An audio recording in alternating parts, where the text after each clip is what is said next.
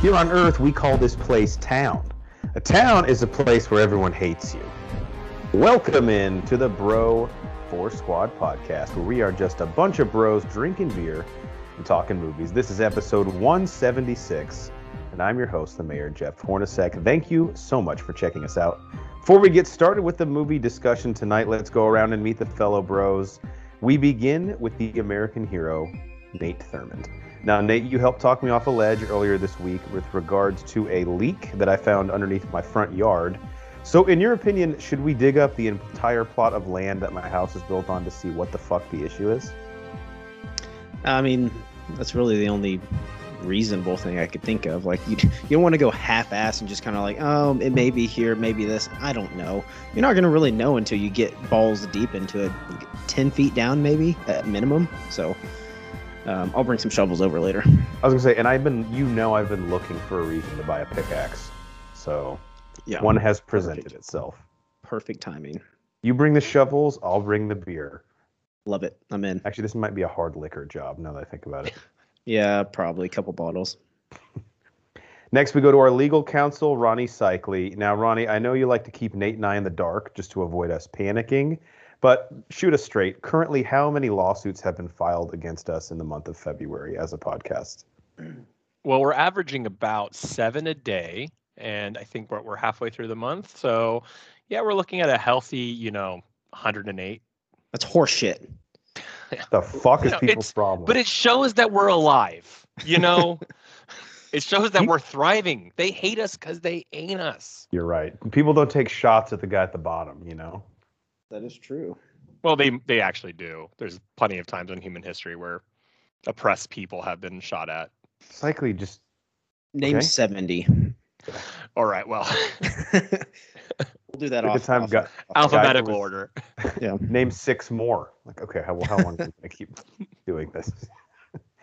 All right, here on the Bro 4 Squad podcast, we begin every episode with the most important thing in any bro's life, and that is chest day. And today we're doing something we've been doing more and more frequently, and that is a chest day du jour, where each bro has brought a topic in the world of movies, TV, or entertainment that they want to discuss tonight. And Nate, since yours, I believe, is the only one that is currently a mystery to all of us, we have to peel back the curtain and start with you. What would you like to get off your chest tonight on episode 176 of the Bro 4 Squad podcast? It's really nothing too dramatic. Well, it's a pretty big deal. We'll be the judge of that. Yeah. And as we're getting on the pod, I know what Jeff's is, and his is much more broad. And as we're starting the pod, I'm like, there might be a little crossover with this, but mine is specifically one thing. And I hope there's not too much time that you're going to spend on this. But Doctor Strange trailer that came out. Let's do it. I mean, there's just so much in this. So I wanted to spend some time, bounce it off you guys, unpack some of the theories and wild ideas that are being thrown around the Twitterverse and intranets. So, I mean, this, I think, is just going to be another pinnacle of the Marvel universe, kind of like Loki was, kind of breaking things wide open. And there's just so much to unpack, and you watch this trailer and you're just looking for things in the background, all the Easter eggs and all that kind of shit. But a couple of the things that I pulled from it and some of the things that are going around, Strange, you see him at one point using some red or chaos magic in there.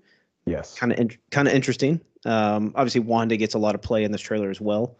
But that's typically been a type of magic that's been kind of exclusive to her.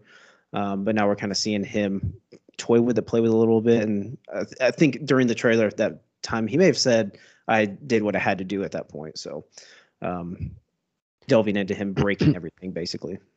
So before we dive into all the different theories people have, and this to me shows the internet has reached a point where, I mean, the ship has sailed a while ago, but it's out of control. Like, the things people will zoom in on a simple poster or screenshot, it's absolutely nuts. And the poster feeds this because it's a bunch of broken glass with reflections in it. So what do you think people are going to do? I know. They're going to zoom in on every single piece. The mouth breathers at home who like literally don't have jobs, and I mean that not as That's literally 99% of our audience. So Sure, I mean, we I know. love the mouth breathers. They listen to us because they want to attack us back. But I thank you for doing this research online so I don't have to. I just don't have time to do it. Yeah. One of the things I was wondering, so spoilers for Spider-Man No Way Home if you haven't seen it. So skip ahead like a minute and a half or 2 minutes. Cycly, you've seen it, right? The new Spider-Man? I know everything about it. Damn it. Okay, never mind. You know I'm like sick like that. Okay, so you have spoiled everything for yourself? Yeah. Mm-hmm. All right. Well, at the end of the movie, to send back Tom Holland and Andrew Garfield, Tobey Maguire and Andrew Garfield, Strange has to cast the spell where he even forgets who Peter Parker is. So I guess, Nate, my question for you, and I just thought of this the other day, when Doctor Strange 2 begins, because Doctor Strange doesn't remember Peter Parker, when Mordo and all these people start accusing him of ripping open the multiverse, is he like, what the fuck are you talking about? I didn't do that. Like, he has no memory of it. I'm confused, like, what he remembers. I was actually talking to Banner about this after I saw Spider-Man like a month ago, because there's some continuity things that I just can't wrap my head around at the end of Spider-Man. Like, people forgetting, but like, how did MJ and who's his friend? I can't remember his friend's Ned. name. Yeah, like whenever like everything went back and they snapped or whatever, like did they just like transport somewhere? Like how did Peter get where he was going? Like how did everything transpire? Because it doesn't really show that. It's just like, oh, here's everything. I don't know if like people were like jumping all over the place, but yeah, I don't know how that's going to tie in. I'll be interested to see how they explain that part for sure. Yeah. All right, now on to some of the theories. Yeah. I guess, Cycly, have you seen the full trailer online? Oh yeah, and I've read the Reddit like breakdown of the whole trailer too. Okay, nice. So I think the biggest one that I want to talk about first would be Patrick Stewart is returning as, assume it he has to be Charles Xavier, right? They're not going to pull a Ralph Boner on us again, right? No, it could be the Captain. Oh my gosh, what's Picard? the Star Trek name? Picard, yeah.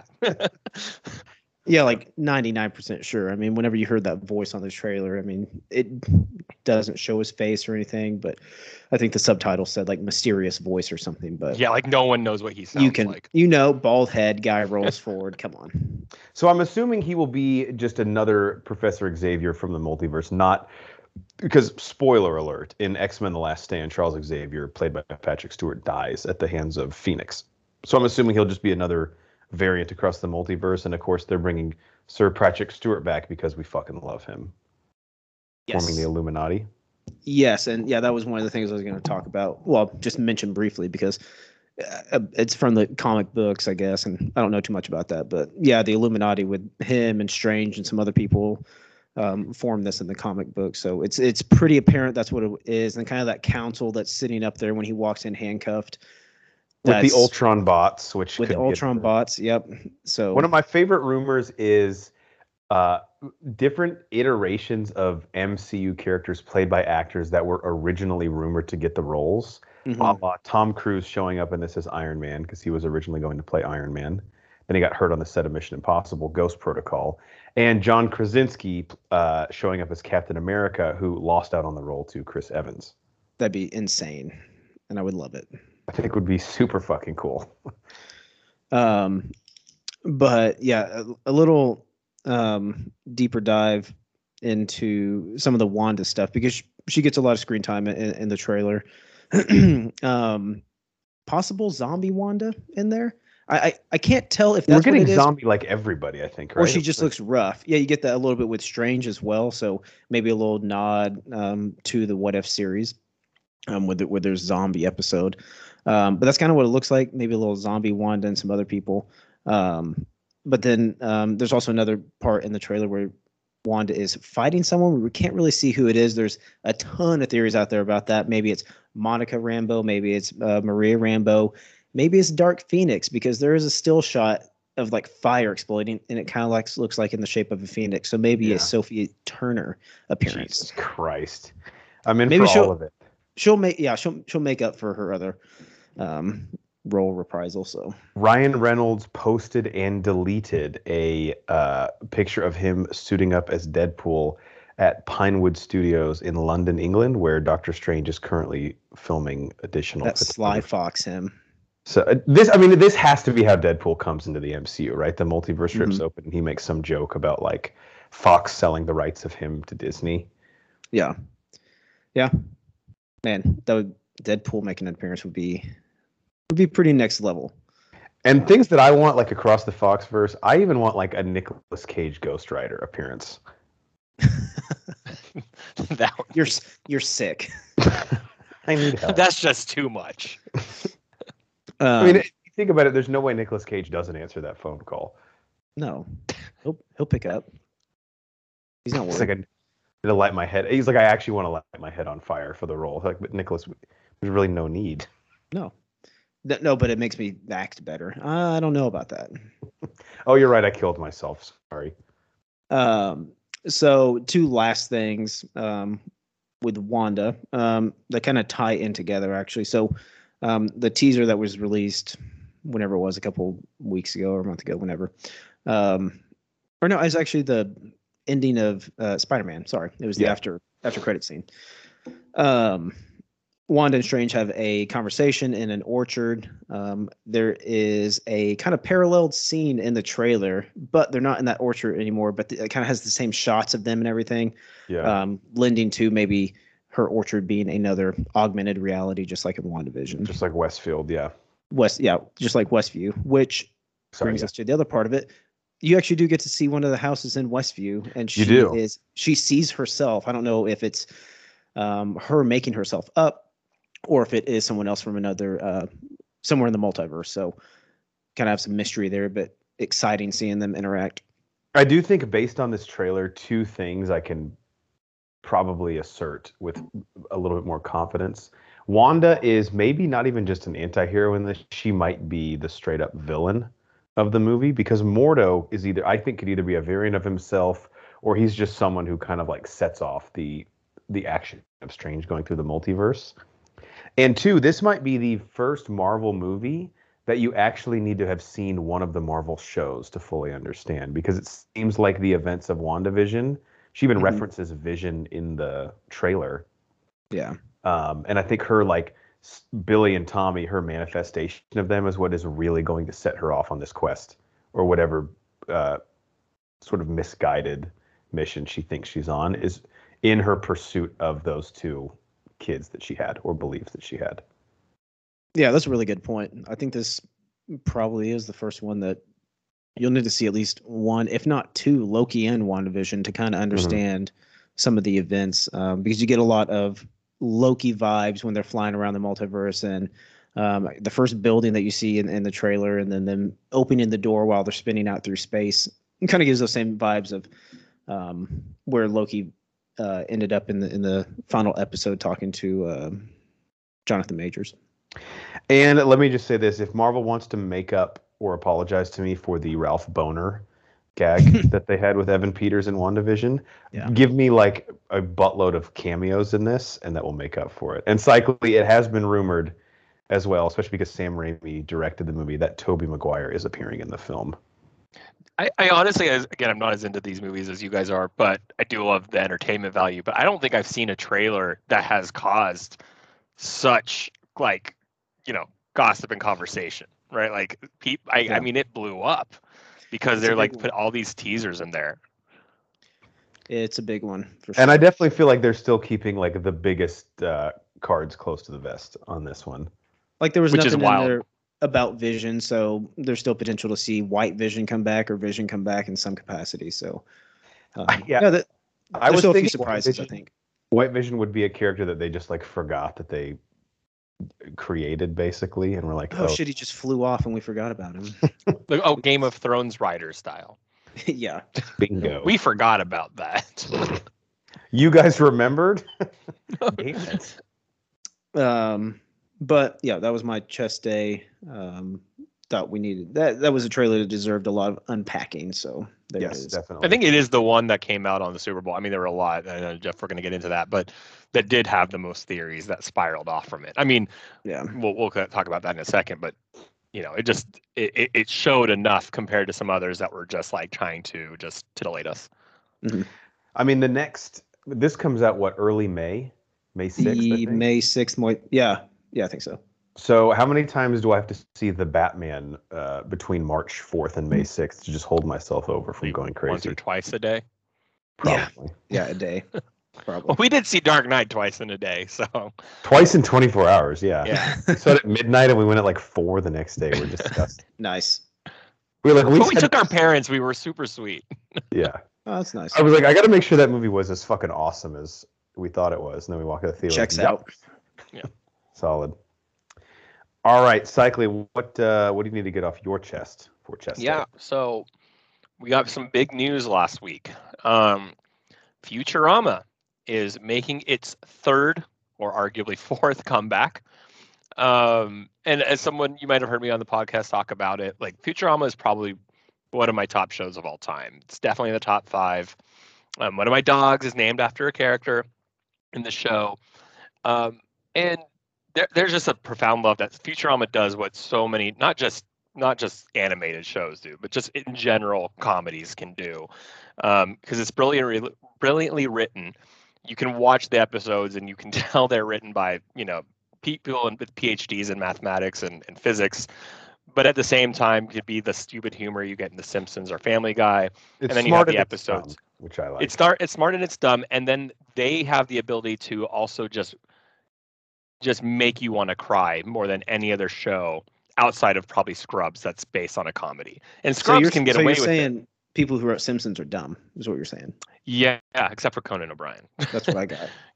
Yeah. But the thing is, Scrubs, you could get away with getting emotional because it's in a hospital. It's bound to have sad moments.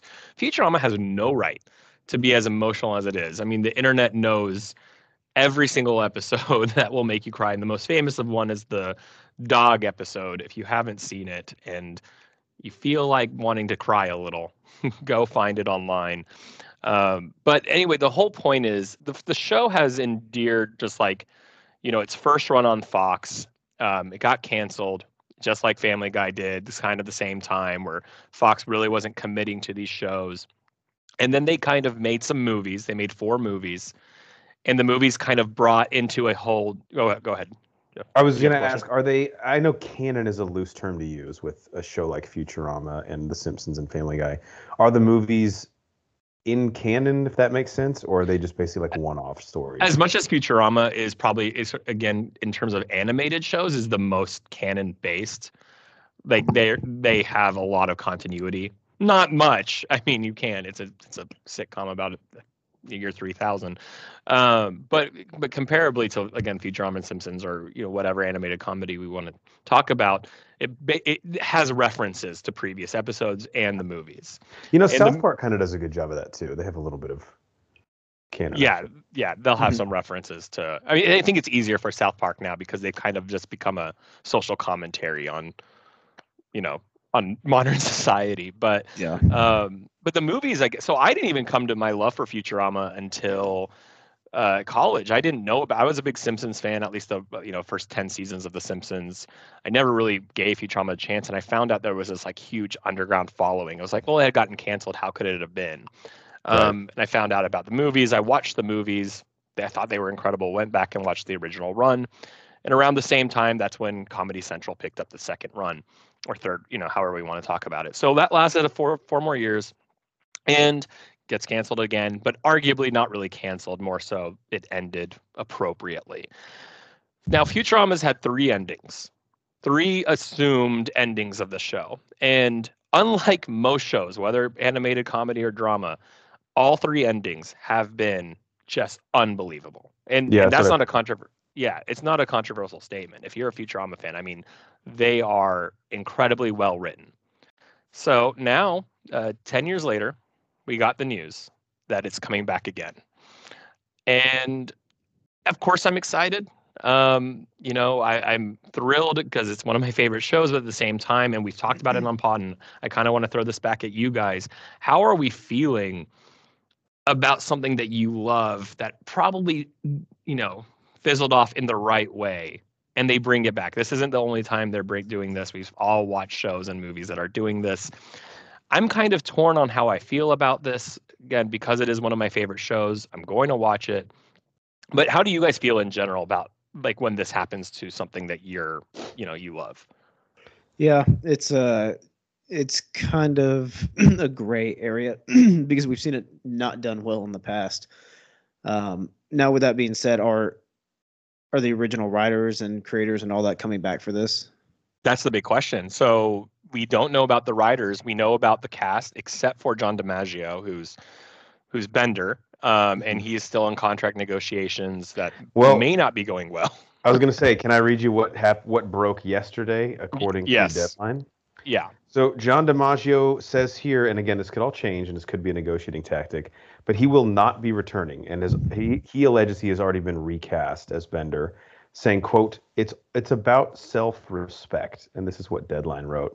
DiMaggio had received an offer in line with that for fellow leads Billy West, who plays Fry, and Katie Seagal, who plays Leela, who, after a back and forth, agreed to a deal, while DiMaggio felt the proposal was not competitive based on the success and name recognition of the original series. He countered, after which the negotiations stalled and the revival was announced without him, with the Bender role being recast. DiMaggio said on Twitter, quote, "Bender is part of my soul, and nothing about this is supposed to be disrespectful to the fans or my Futurama family. Hashtag Bendergate. It's about self-respect and honestly being tired of an industry that's become far too corporate and takes advantage of artists' time and talent," end quote. Yeah. Yeah, that's the next thing I was going to get into after, because this is big. This is major. And to Nate, your point, like, yeah, Billy West. Now I'll tell he voices like 12 characters. I mean, so the guy, like, he's if integral anything, to the show. Yeah, he should get paid the most. I mean, whatever. But Bender is arguably the best character. I mean, he is the fucking comedy soul of the show. I can't imagine anyone doing it. So I don't know how that feels. I'm still confident and hopeful that like the reaction it's gotten online is going to bring him back. But Nate, to your point, if you're not having the original cast, even if it's just one guy who plays such an iconic role, Yeah. okay, and tell me we don't get the writers back. All of a sudden, I'm like, what are we then doing is it here? even the same show? Is what you have to Yeah. ask, right?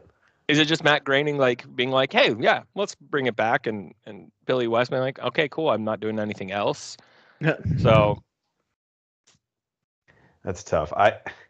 I'm wondering how much they quote unquote lowballed him for him to feel that way. Because to be honest, like I'm not discrediting voice acting work. It's incredibly hard to do. But in terms of the time that it takes, it's irrefutable that it is much less than like a live action role. So he probably could have knocked out his whole season in a weekend and made $3 million.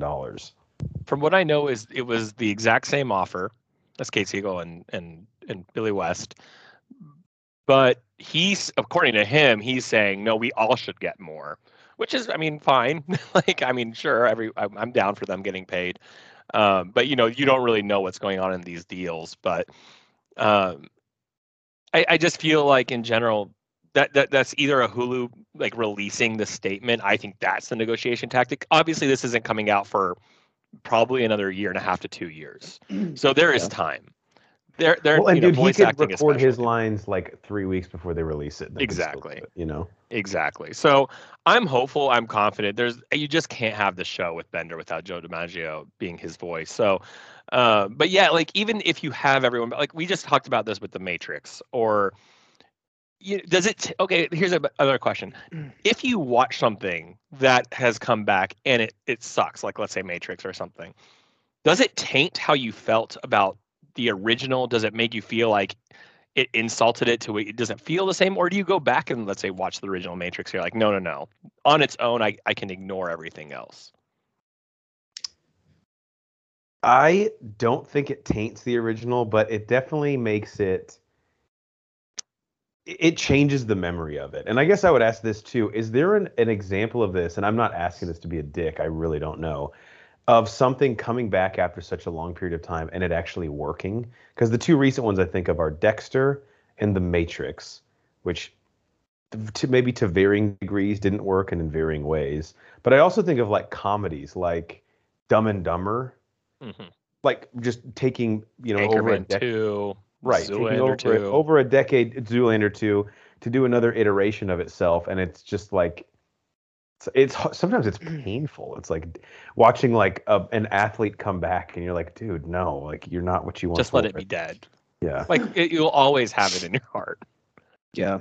Yeah, a good example of that, which I loved at the beginning, was Arrested Development.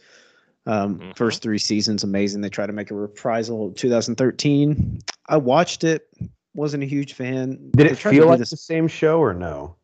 Not No, to me, not it at all. didn't. No, the way they did the 2013 season, it was like it was one instance, maybe over like a day or two, but it was like one instance, but it was shot from everyone else's point of view. It didn't work. Well, do you So know? normally Remember, everybody the reason was they couldn't. Their schedules conflicted, so they Yeah. couldn't be on set at the same time. I'm like, so then wait until it's So time. yeah, don't do it because it was sloppy. And then season 5, 2018, I haven't even seen that. So I did don't- watch it. How It was it? did bring them all together. I'll say that. So do we at least get them in the same room? Like Jesus. We do. Yeah. It concludes at least. I didn't hate it. They also went back and refixed season 4, Nate. I don't know if you know that. They really? like re-edited it. So if you go on Netflix, you can choose the one that's it told like the original run, which was told by a character's story every episode, or the one that blends their stories together so it feels more. Did it that's help at all? interesting. It helped, but it also felt you could tell it was, edited strangely. Yeah. 'Cause I've gone back and watched season 1 through 3 a couple times. Yeah, which are It doesn't amazing. taint it at all. And I'd kind of just have it in my mind as its own standalone project. And it's still amazing. Yeah, I think I can agree with that. I think like Simpsons is a perfect example. I mean, it's on episode like season 34, Yeah. and I can't watch it. But you know what? The first 9 seasons are arguably some of the best on TV in just any kind of genre. So I think there is a way to differentiate it, but at the same time, you like want to honor the legacy. Because to me, Futurama from the beginning till the end, which the very end, is a better package show than, like you said, with like Arrested Development or Simpsons, because for the whole run or multiple runs, it did have that genuine like good writing, and it didn't overwork. We didn't get sick of it. So I feel like, yeah, is Simpsons more iconic? Absolutely, but Futurama has more heart in it. So I don't know. I'm torn. I'm excited. I'm nervous. The Futurama boards, the Futurama Reddit has been really funny because we're all conflicted but excited and scared. I don't know. So I guess the last thing I would ask is, it depends on their plan too. Like you're assuming you'd take an IP like this if you're Hulu and you bring it back because there is a built-in audience for it. So the question is, this is, I'm assuming, made to please the fans like you, like the diehards of the show that have been, sticking with it through its multiple cancellations and things like that. So they must feel that there's enough people there that would go back and rewatch it. So that has to be who you're writing this to please, right? Like to do anything different or to try to go for a new type of audience would seem like a fool's errand, wouldn't it? But isn't that the people that are going to be the hardest to please? I agree. That's why it almost seems like Yeah. a catch-22.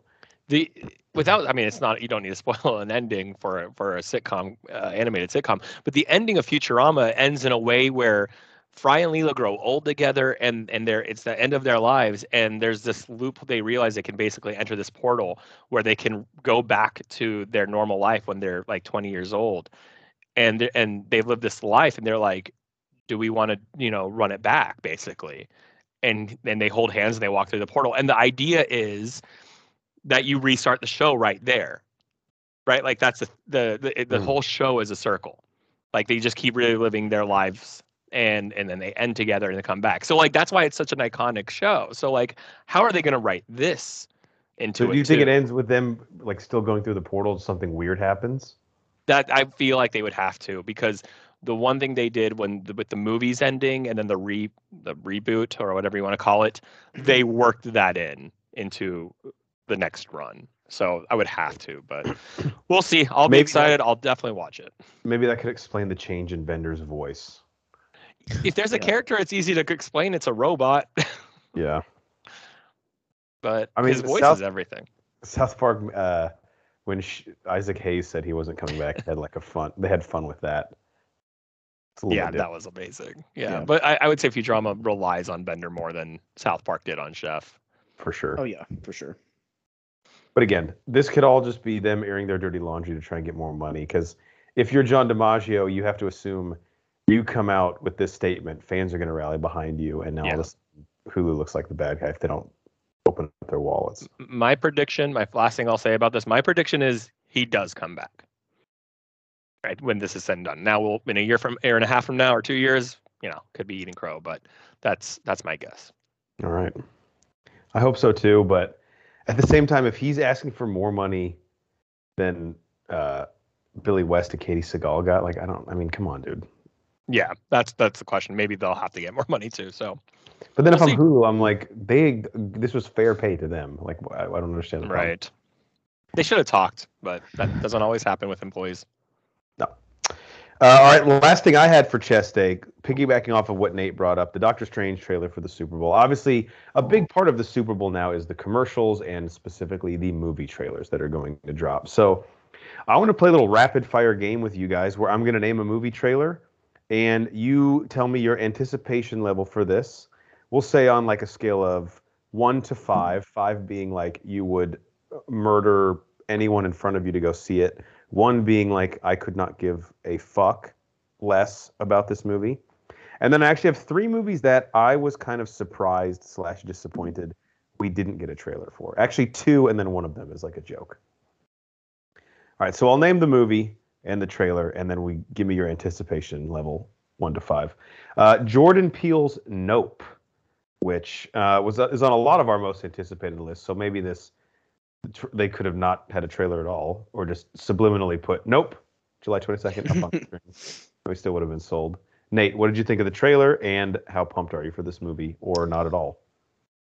So I'm torn on this, not being a horror genre fan, but I love Jordan Peele and what he's doing, and the mystery behind this trailer, and the ambiguousness of that trailer, just like maybe, I don't know what you would call it, the poster that was already out, or just the still shot. Mm-hmm. God, it intrigues me so much. I'm not saying a lot. Like I said, I haven't seen Us, because I know that's kind of freaky and not up my alley. Saw Get Out, loved it. That was within my realm of horror. I wouldn't even call that horror, it's just thriller. So this is probably peaking like a 7 out of 10 on me, which is kind of high, considering what it is. But the scale I gave you was 1 to 5. God. When he said 7, I was like, damn, he's going. Oh wait, you said 1 to 5?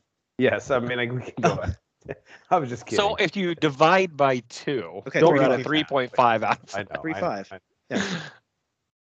He's like, do simple math, you fucking idiot. 3.72. Wait, hold on. Let's go on a scale of 67. Okay. Yeah, that's good. That's actually, if Brian were here, he would be insistent upon it. Yeah. All right, let me figure this out. Let me ask this question before I turn it over to Cycly. Is there, because I was thinking about this in the car, Nolan was like, he's kind of had a few, I don't want to say misses, but like Tenet and Dunkirk, I was just kind of like, oh, interesting. I don't really get it. Is there another director right now that is on, because Jordan Peele, to me, his films are like event films. Like, you just tell me the date and I can know nothing else and I'm going to be excited about it. Like, is there anyone else right now that's like that for you guys as a director? Nate, you can go first. Probably not. Like maybe Tarantino. I'm trying to think. Maybe. I mean that's a good example. He's not putting out a ton of films right now, but he would definitely be one that is up there for sure. I'm trying to think. Yeah, there's not really anyone else out there for me like that. Yeah. How about you, Cycly? Yeah, I mean Tarantino definitely, because he's notorious for doing a movie every 5-6 years, if that. I mean, Jordan Peele has, it's like what happened to M. Night Shyamalan, right? Like what he did with Unbreakable and Sixth Sense at the time, everyone was in on him, and then it fiddled out after a while. We can talk about M. Night, how we feel about him, but in general, that was the vibe we got. Like, all right, he's earned our trust, and it took a while. People waited 3 or 4 movies to be like, okay, dude, I'm kind of done with this.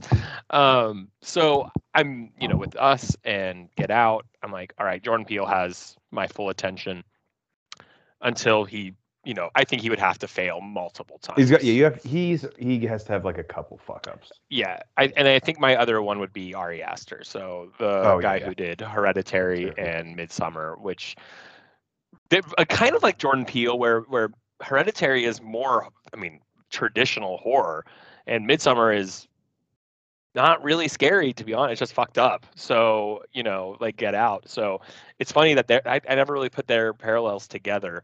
That they have kind of two movies that are iconic, and only two movies, and they're both kind of similar style. So I think probably just Ari Aster right now. Speaking of Ari Aster, he has an A24 horror movie coming out this year called Disappointment Boulevard. Yeah, and I don't think we know anything about it either.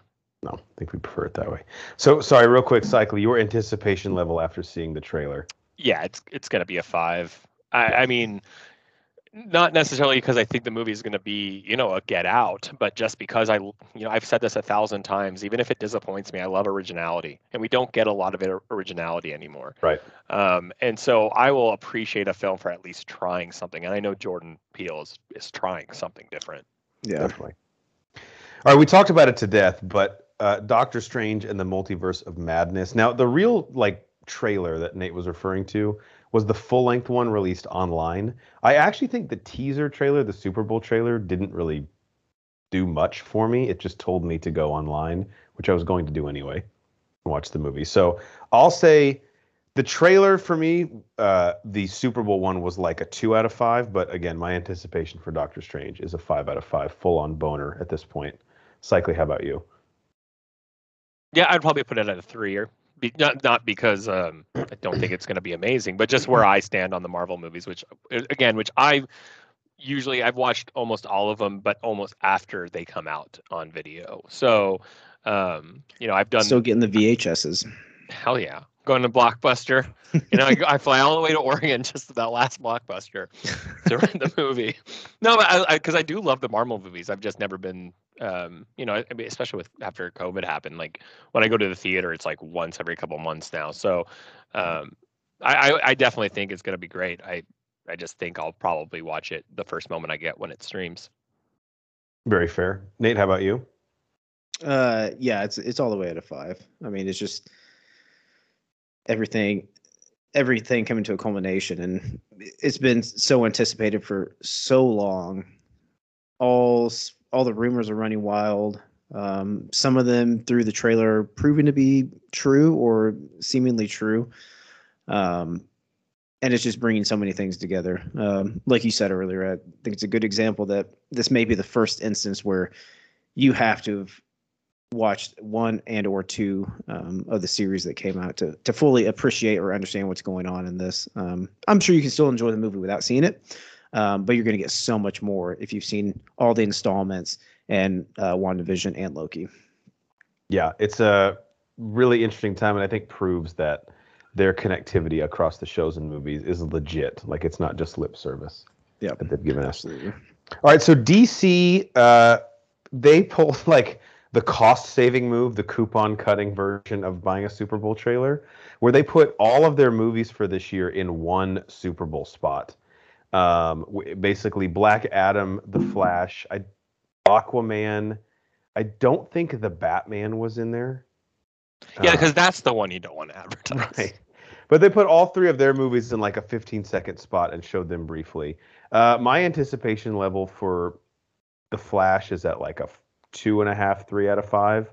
I don't care at all about Black Adam and Aquaman, and I thought the trailer was didn't really show anything. So I'll say trailer 2, movies combined, we'll say a 3. Nate, how about you? Yeah, I kind of mirror exactly what you were saying.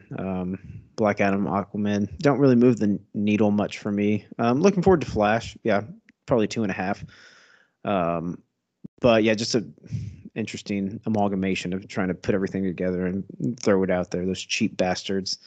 But I mean, Marvel has so much coming out this year. It's tough to get excited on the other front. So all my attention is going to Marvel this year.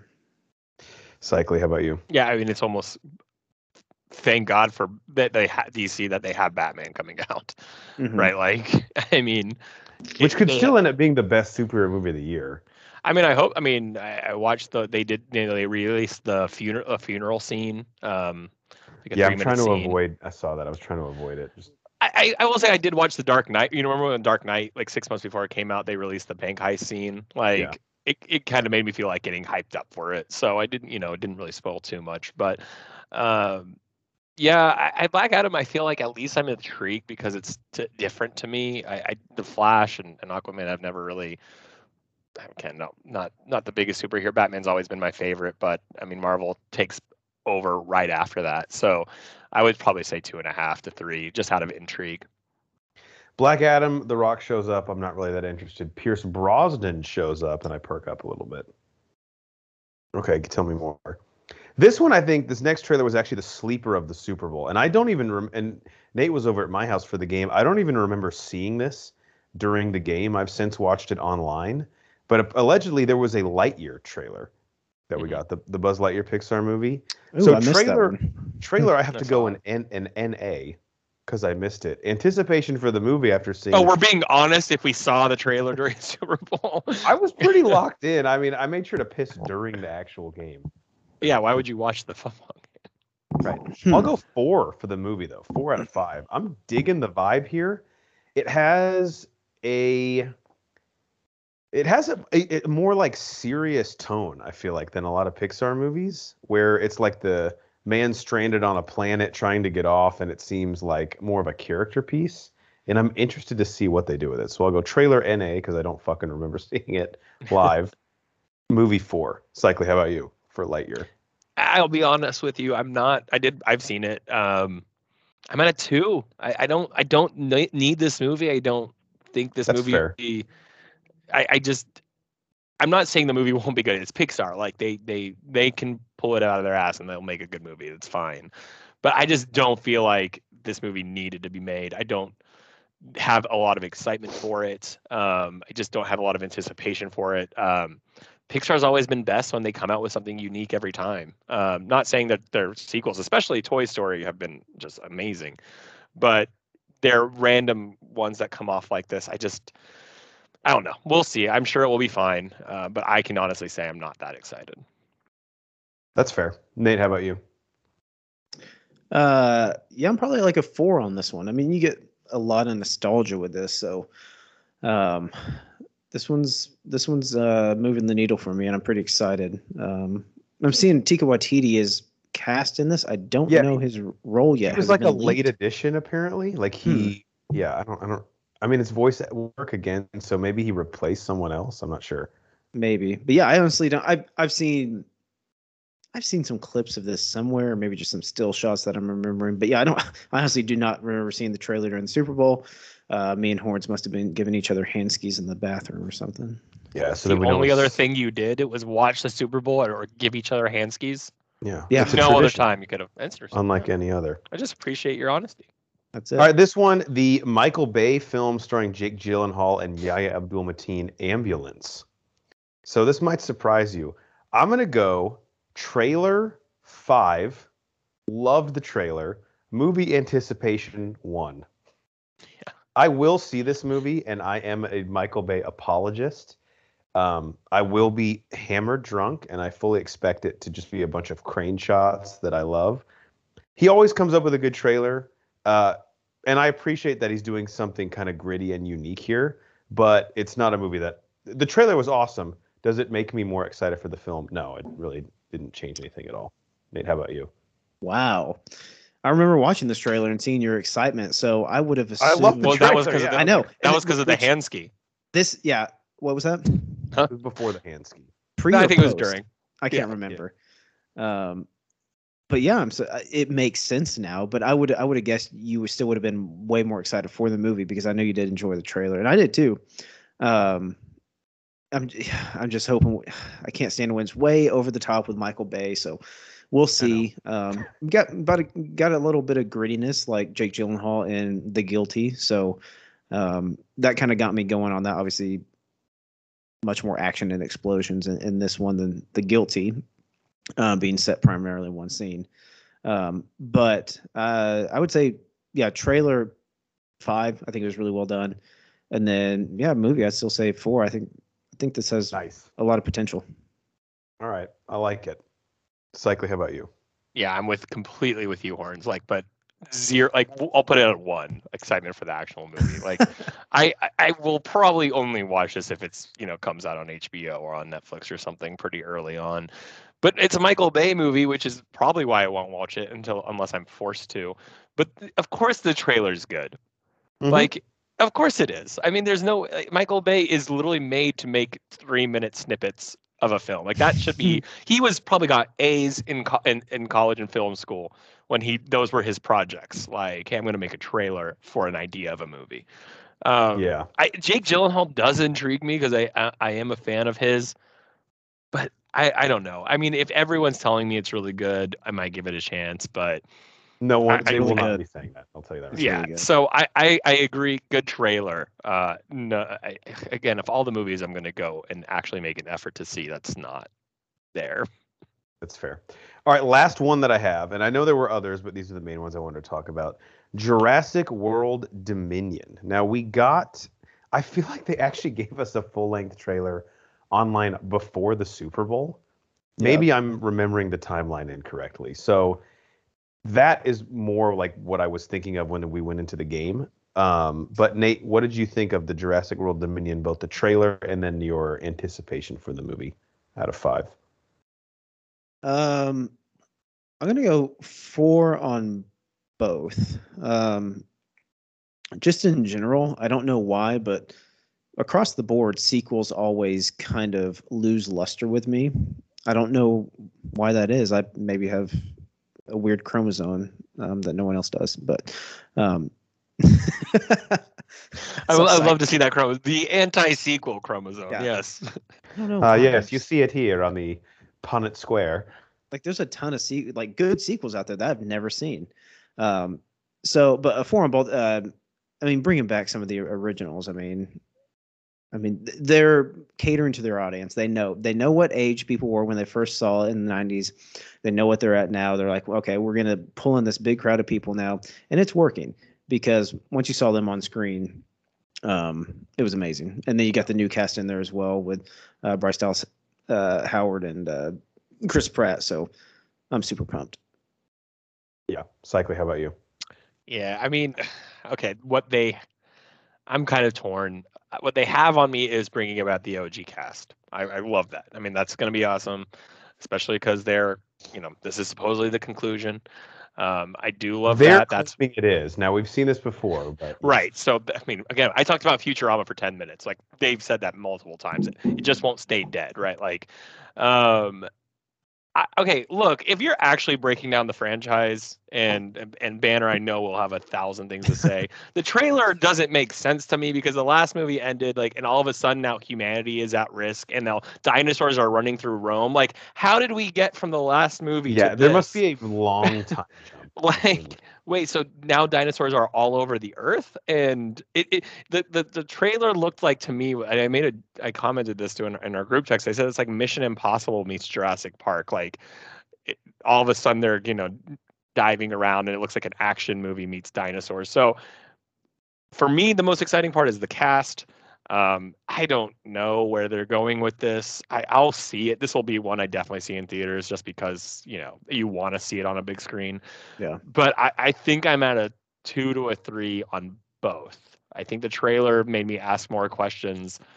And I don't know. The last movie was disappointing to me. I'm just there for the ride at this point.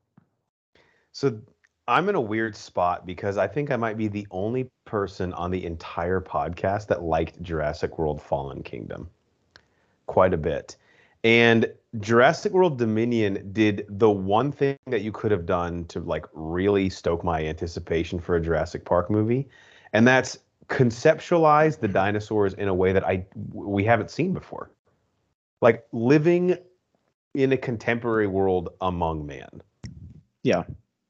That's the one, and Banner, I know he's been afraid they were going to do this for decades, but it's the one card they had left to play, I feel like. And this was a movie that before I saw the trailer, I was like, yeah, I'll see it, but maybe not opening weekend. now that the trailer came out and they did exactly what we knew they would do, play to my nostalgia boner and show Laura Dern, Sam Neill, Jeff Goldblum, and the new cast together on screen. It was Lauren Dern that did the boner, though, right? Like, 100%, yes. yeah. But now this is a Thursday night, the weekend it comes out, appointment viewing for me.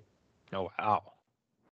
So I'll say trailer 3.5, 4, movie definite 4. This was one that I was like really not that stoked about, even though I liked the last one, because I just feel like, it's like a Jurassic Park movie. We're at the point now where it's like, what are you going to do that I haven't seen?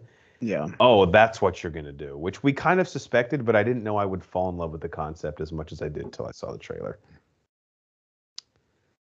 All right, I have 2 more, and these are movies that did not get trailers that I was surprised or disappointed about. So just give me your quick thoughts on either why or like what's the deal here.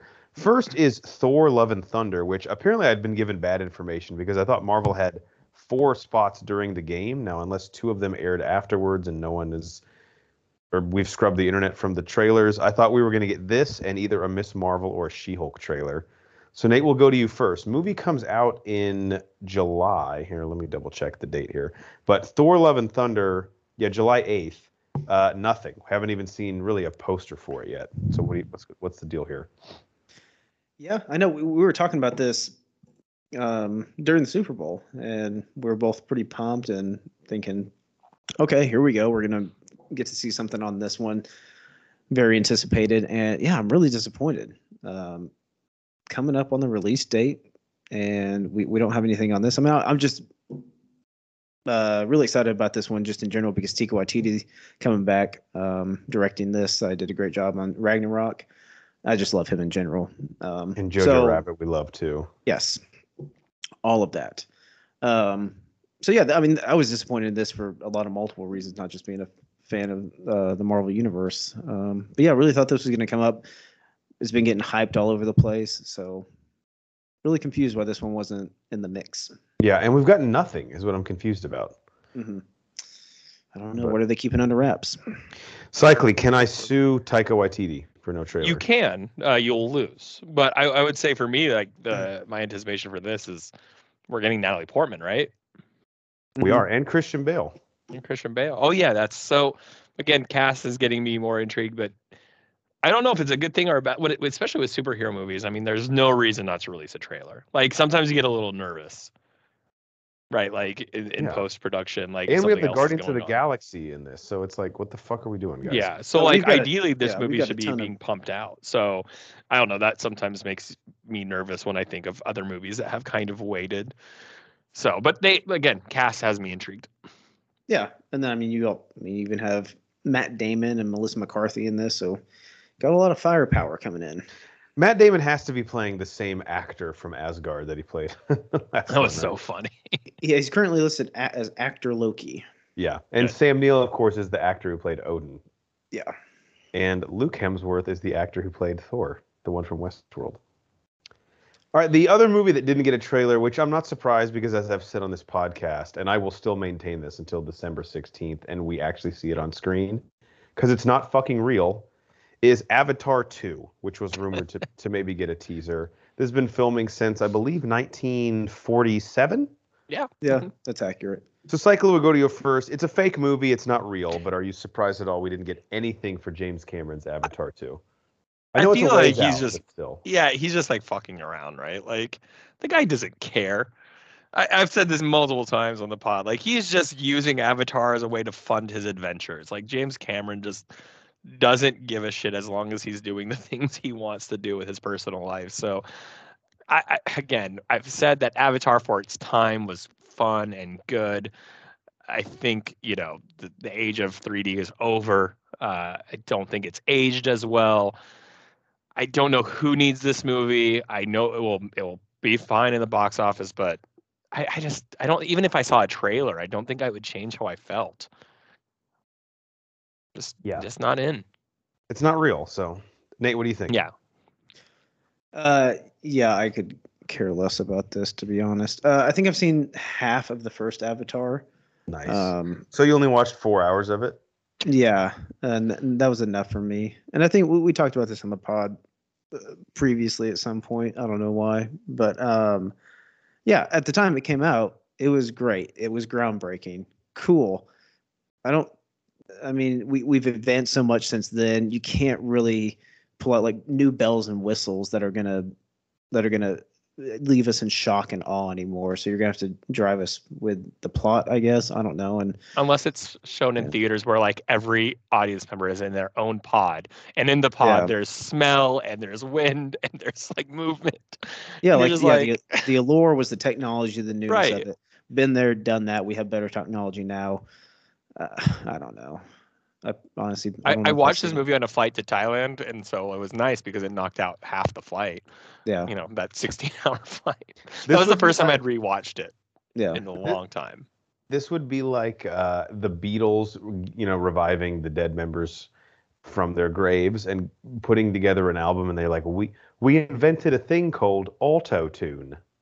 Like, Like, no, oh, we good for know you. not only has that been around, but it's like faded out now. Like the Avatar was 3D, which it perfected, but that trend has even died. So it's like, Yeah, it Yeah, came and gone. completely. Came and gone. Can I make a one reference on a trailer we did get in the pod sure. during the Super Bowl? It's not a movie, so we got Lord of the Rings, Ring of Power. Oh yes.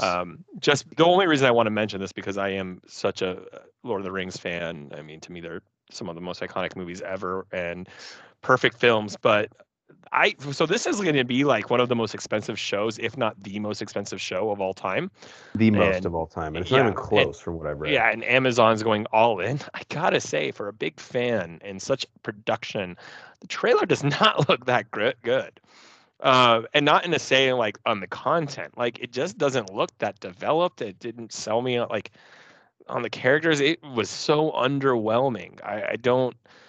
I'm like, come on, man! You're just spending $1 billion on this, and you're creating the first story, I guess, in the world of Lord of the Rings that you're creating your own content for. That you can't insult this, right? Like this is a treasured story that they only barely got to make the original movies.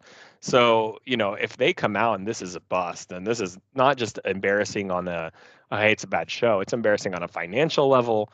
It's an embarrassing insult to the franchise. Um, I don't know what they're doing. Maybe I'm wrong, but maybe other people like the trailer. I just watched it like, oh, okay. Yeah. So according to the internet, so Amazon acquired the property for $250 million, a $400 million budget for season 1, and they've already committed over $1 billion across a 5-season Absolutely production insane. commitment. And I have to say this, and this doesn't necessarily mean anything, but looking at the cast, I don't recognize a single name. I mean this when I say it. There are movies that you do not need to spend $1 billion to be amazing. Like I get it. Like okay, it's going to be state of the art, but if you give us good content, like the first episode, the first season of Game of Thrones, or things like that, like those are iconic. Yeah. They had bigger budgets later on. That's not what makes a show good. So Amazon just who are they even competing with? Once you get the rights, I don't even understand where this money is being spent. So, I mean, I'll watch it. I'll give it a chance again, mainly because of my love for Lord of the Rings. But because of my love for Lord of the Rings, I could see myself turning it off pretty quickly. Very interesting. Cycling, one name we do know. Nazanin Boniadi, who played Nora in How I Met Your Mother, is in the show. Oh, nice. I thought you were going to say Taka the Wakiti. I was like, oh. God, he would be in fucking everything. He is in everything. Last thing I'll mention for 15 seconds. Cannot believe we didn't get a trailer for Cocaine Bear during the Super Bowl. Of course, you're going to mention that. It's coming. I was waiting for it. What would that trailer have even been like? Just a bear on the screen roaring with cocaine on his nose. That's it. Michael Irvin's there. They're like sharing a hotel room. Yeah. Cocaine Bear. He was part of the famous Cowboys White House. It was a backup left tackle. Yeah. All right, on to the second part of our show. I have a short one today. This is our protein shake, where we go around and talk about what is in our cup, also known as what have we watched lately. I have 4 things, although I'll be honest, the very last thing, I have like 5 minutes left on Peacock, so I haven't officially finished it, but I'm going to go ahead and count it. because I think I know how it ends. Fair enough. Cycly, let's start with you. We'll just go round robin. What have you seen lately? What's in your cup? What have I seen lately? You guys always hear me say there's a couple I know you and I are going to overlap on, so I'll start with the others. I'm always having some random show in the background that I've seen 1,000 times. I am currently now on Brooklyn Nine-Nine. I don't know if you guys have seen Brooklyn Nine-Nine. I've seen clips. I know I would love it. It's just on my list of things to get to. You would absolutely love it. I'm in the same boat. Like, I know I would. I just haven't got around to it. It's one of the I think I was the same way. I first watched it like 2 years ago, or 3 years ago, and I was like felt the same way. I'm a big fan of Andy Samberg's comedy and rap. Like I was like, I heard good things, people raving about it. Finally, was just like, okay, fine, I'll start it, and it's so good. Like it is. I just finished my rewatch of New Girl. I'm like, Brooklyn Nine-Nine is 1,000 times better than New Girl, and I love New Girl. It was fun, but because there's a crossover episode between the two. I do think I've seen that. Yeah. Yeah. I mean, you've probably seen the famous Backstreet Boys scene, right, in Brooklyn Nine-Nine. Yeah, that's with the lineup people. Yeah. That's a great one. Yeah. Yeah, if you haven't seen Brooklyn Nine-Nine and you need a new sitcom to kind of just like to watch or have in the background, I can't recommend it more. It's probably one of the best comedies in terms of what comes, like network comedies, I'll say that. Sitcoms that have come out in the last 10 years. It kind of had a weird ending overall, but if you just are needing a good show, I mean, it's constant hilarity, it's good writing, it's serious writing at the same time because it is serious content. It's not police station versus like a Scrubs, like in a hospital. You're getting serious content, and they make the show revolve around that, but still make you laugh and enjoy the cast of characters. So yeah, Brooklyn Nine-Nine. I always forget how much I liked it when I rewatch it. It's on Peacock and Solid. Hulu. Shit, it's on Peacock. I've been watching it on Hulu with fucking commercials. Oh, son of a bitch! What an idiot. Yeah, I think it's important to have a show like this that you just throw on, that you preferably seen before. But we're doing our fourth rewatch of How I Met Your Mother right now, which I'm pot committed. It's not that I don't enjoy it, but I would like to start a new show. So once we finish, maybe this will be the one that I suggest. Yeah, highly recommend. I don't think you'd regret it. Ours is New Girl right now. I think we're on the third rewatch. Yeah. Yeah, that's funny. New Girl's like our backup one. Like she'll watch it and I'll come in. It's a good one. Yeah. All right, Nate, what have you seen lately? So I have like 6 things, but I'm going to group 2 together and you'll see why. So I really have like 4. So the first 2 are I saw Ride Eagle and Digging for Fire, which I'm sure neither one of you have heard of or seen. Not Ride the Eagle? Can't say I haven't. No. Oh, Ride the Eagle. Yeah, sorry. Ride the Eagle. Johnson? Yeah, and Digging for Fire. Yeah, I watched that last week. I think I talked about the episode. That's super random. Yeah. So I don't even know how I found one of these and then it lended itself to watching the other one. So Jake Johnson is in both of these. Did I not recommend Ride the Eagle to you? If not, my bad, because it's something I thought. It'd be funny if he was drunk and like he had it in his subconscious. I was like, Nate, go back to our text. I don't think so. I just randomly found. Maybe you did. What's the other one? Digging for Fire? Is that what you said? Digging for Fire. Yeah. So yeah, Ride the Eagle. Jake Johnson, kind of hippie type. His mom dies, and in her will leaves a list of things he has to do to inherit. I think her cabin. So it's his journey through that. And then Digging for Fire is the cast of this is insane. I know. That's the other thing. It's insane, and it has a horrible rating. It's not that great of a movie. Damn it! I want this to be so good. It's worth watching just because of the cast, and it's pretty good. It's got Sam just Rockwell. like IMDb Jake Johnson. I don't even know how they popped. Yeah, they popped up. It wasn't on there. It was just like on our Amazon Fire Stick. But yeah, the Fire Stick knows things about us that we don't even know. Yeah, Sam Rockwell is in it. Anna Kendrick, Brie Larson, Orlando Bloom, Bloom. Yeah, Good for him. Ron Livingston from Office Space. And then that movie's kind of about. I mean, it's at the core about a relationship between a husband and wife, and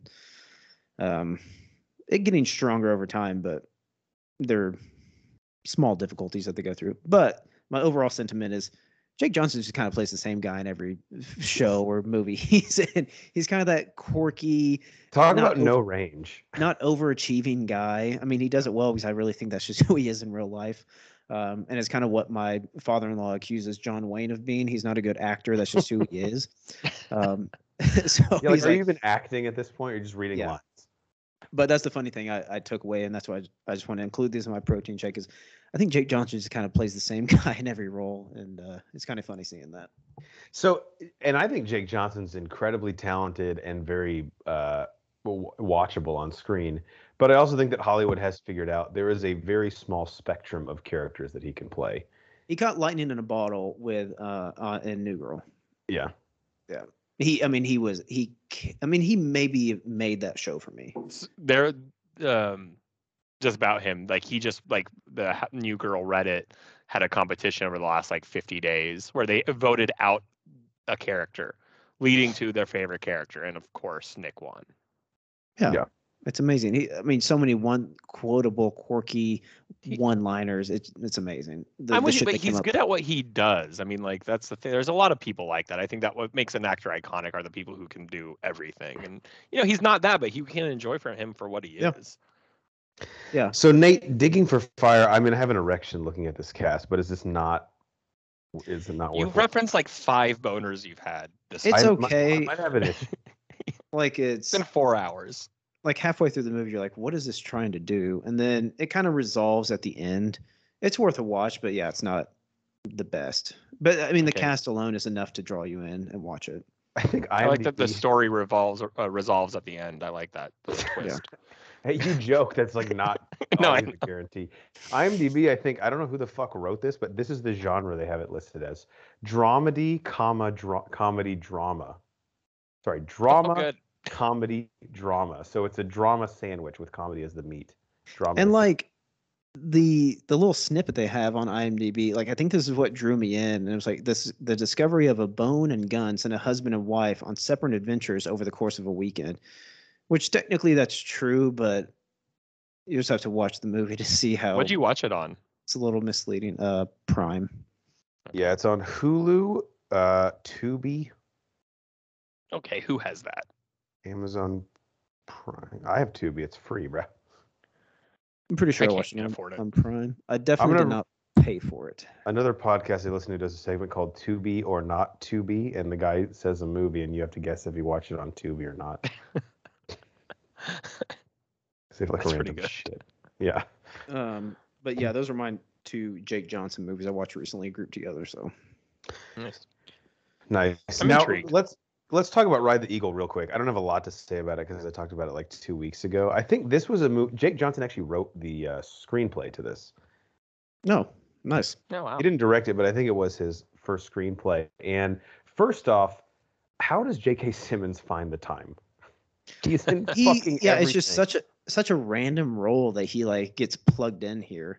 And actually, just looking at the cast, I totally forgot. Darcy Carden is in it from The Good Place, who played Janet in The Good Place, and she was really fun in this movie too. Is she his ex-girlfriend? Yep. Mm-hmm. Yeah, she's like one of the standouts of the movie for me. Sure. She was kind of a good reprieve from the main narrative. And I thought the movie was like definitely worth a watch. Short run time, cool concept, but I realized afterwards like it's really weird in the sense that there's so few scenes with actually more than one character on screen at more than one at the time, if that makes sense. Yeah, at the beginning, Jake and his landlord band manager guy, and then him and J.K. Simmons, and that's kind of it. In like 2 scenes, right? The rest of it it's very isolationist, or it's like someone is on the phone with someone else by themselves, and I don't know, it was just like a sort of a weird dynamic to have in the film. It's very slow, and it definitely doesn't take a swing for the fences. It's trying to punch like an opposite field single, and it does that pretty well, but it's just not really trying to do much. No. So it was kind of like no way it could really fail, if that makes sense. I finished and it didn't leave a bad taste in my mouth. I was pleased. Yeah. It's not really funny enough to be a comedy, and it's not really dramatic enough to be like a solid drama, if that makes sense. Yeah. Yeah, it's kind of stuck in the middle. But it definitely has its funny moments, for sure. Yeah, it does. Yeah. All right, I saw probably the newest movie any of us have seen. That's Death on the Nile in the theaters this past weekend. The Kenneth Branagh written, directed, and starring in sequel to Murder on the Orient Express from 3 years ago. And Cycly and I have not been shy about, fine, I have another boner, because we love a delicious whodunit. I love it. And Cycly, I don't know if you remember this. We did the Murder on the Orient Express review that began with Banner doing a horrific choo-choo train impression. Oh, I will never forget. I wish I could. Yeah, not the opportunity to do that here. This was sort of an interesting watch because Army Hammer has obviously been canceled since the production and filming of this, and there's really no way. This wasn't like a Kevin Spacey all the money in the world situation because it's an ensemble movie. There's really no way they could have reshot his part. Like every scene he's in, there's about 8 other people in the frame. I'll say this because obviously you can't really review much of this without spoiling the movie.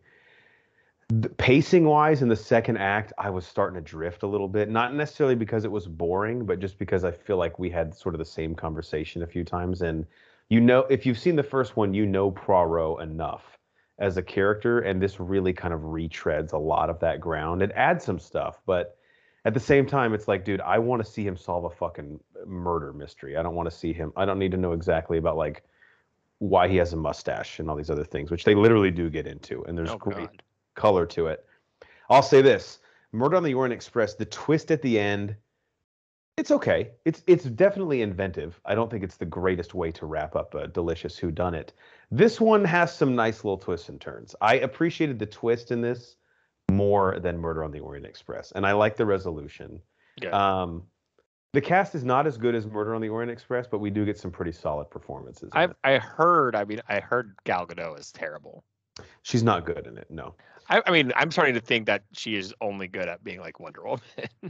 Like, I don't know if she has the chops to do other things. Yeah, and she really has only one way to deliver a line. And in this, let me look up the cast member again because I don't want to spoil anything because there's even like a pretty big character plot turn that happens in like the first 15 minutes of it.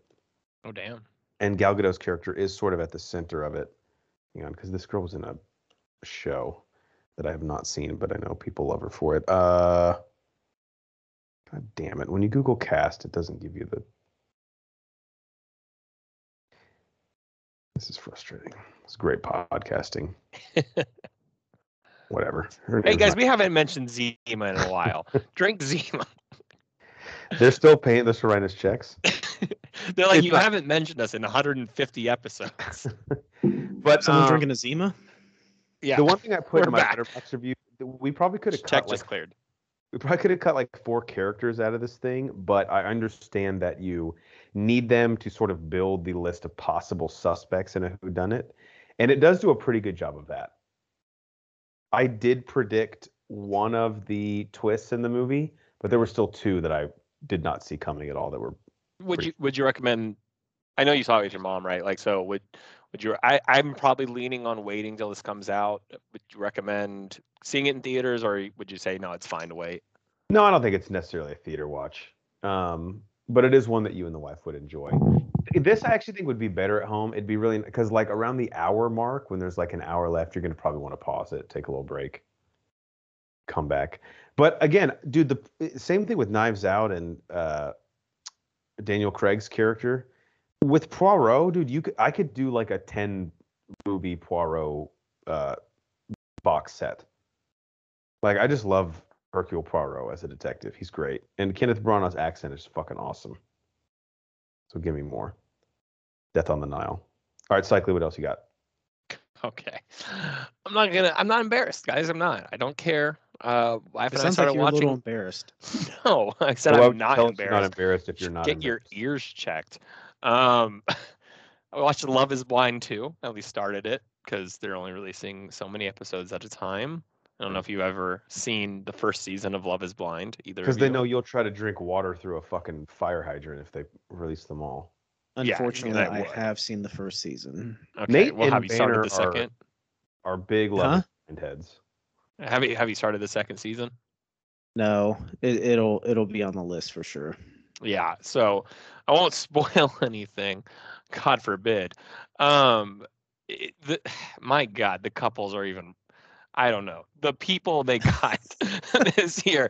I don't think there's gonna be a couple that makes it. I'm just gonna say Sorry, that. remind me, is this the one where you never see the person you're falling in love Yes, and then they propose that you meet them in pods, and then you Yeah. get proposed to, and then obviously not every there's a cast of like 20 guys and 20 girls, and only the ones who get engaged move on into actually meeting each other. So I think it's like one episode in where you kind or one or two episodes where you know clear the field and then get everyone to Mexico.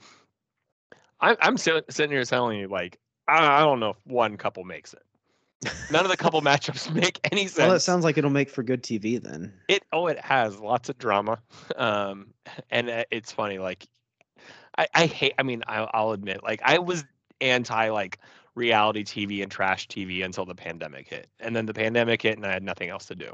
So I think I started. I mentioned this before. The first reality TV show I ever watched was The Circle, which is trash TV, but it has. I don't know. I enjoy the like what it's trying to do. Love is Blind. Yeah. There's no other way. It is trash TV. That's simple. Guilty pleasure. Drink while you're watching. Judge other people. Make yourself feel better about yourself while you watch. That's really what the show does. Yeah, finding the people who have no redeeming qualities. I can't remember the names on the first season, but I mean they're kind of the main focus. Yes, I know who you're the talking woman. about. Yeah, the woman who she was in love with this guy and then found out he was shorter than her. Yeah, God forbid. And Oh, well, that that, won't work. that basically started. That- How well, tall that was is the- she? Like, What's that? He was not even short. He was like 5'9" or something. Yeah, not super I short. mean, like they were like the same height, I think. Yeah, That, you know. and then like that was the first domino, and then she just kept nitpicking things, and She was terrible. Yeah, My she God. was. There's a Awful. lot of terrible people in this one. Like, you're just like, oh, come on. Nah, man. I'm not gonna lie, I was really bummed out that the episode ended and like episode 5 ended. I was like, I need my shows, Jack. so just to clarify, this is like a rare occasion of Netflix not dropping the whole thing at once, right? They do this with their reality shows. The Circle is the same way. Okay. They release like a handful, like over the 3-week or month period. Like I think in by the end of the first week of March, we'll have all of them. So what's like their day of the week? Because Disney Plus, I think most of their shows are Wednesday releases. I honestly can't tell you. Probably Friday. Of course, that's how you want to start. Because it came out on Friday, so I would imagine. Because the wife and I like turned on the TV after eating dinner. We're like, "Love Is Blind 2 commercial," or you know how you open Netflix, it just starts, and you're like, "Oh no way, it's back!"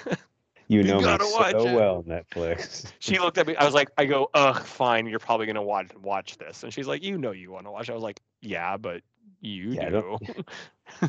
It's for Valentine's, babe. What better way to make you feel more in love than watching these shitty couples? It is true. You do feel so much better about who you are as a person in your relationship. All right, Nate, up to you. These are two others I'm gonna couple together and run through real quick, because I watch them for the same reason, because there's the same actor in it. But we're throwing it back a little bit. These are two James Dean classics. Love it. East of Eden and Rebel Without a Cause. I wish I liked these more than I did. I wasn't a fan.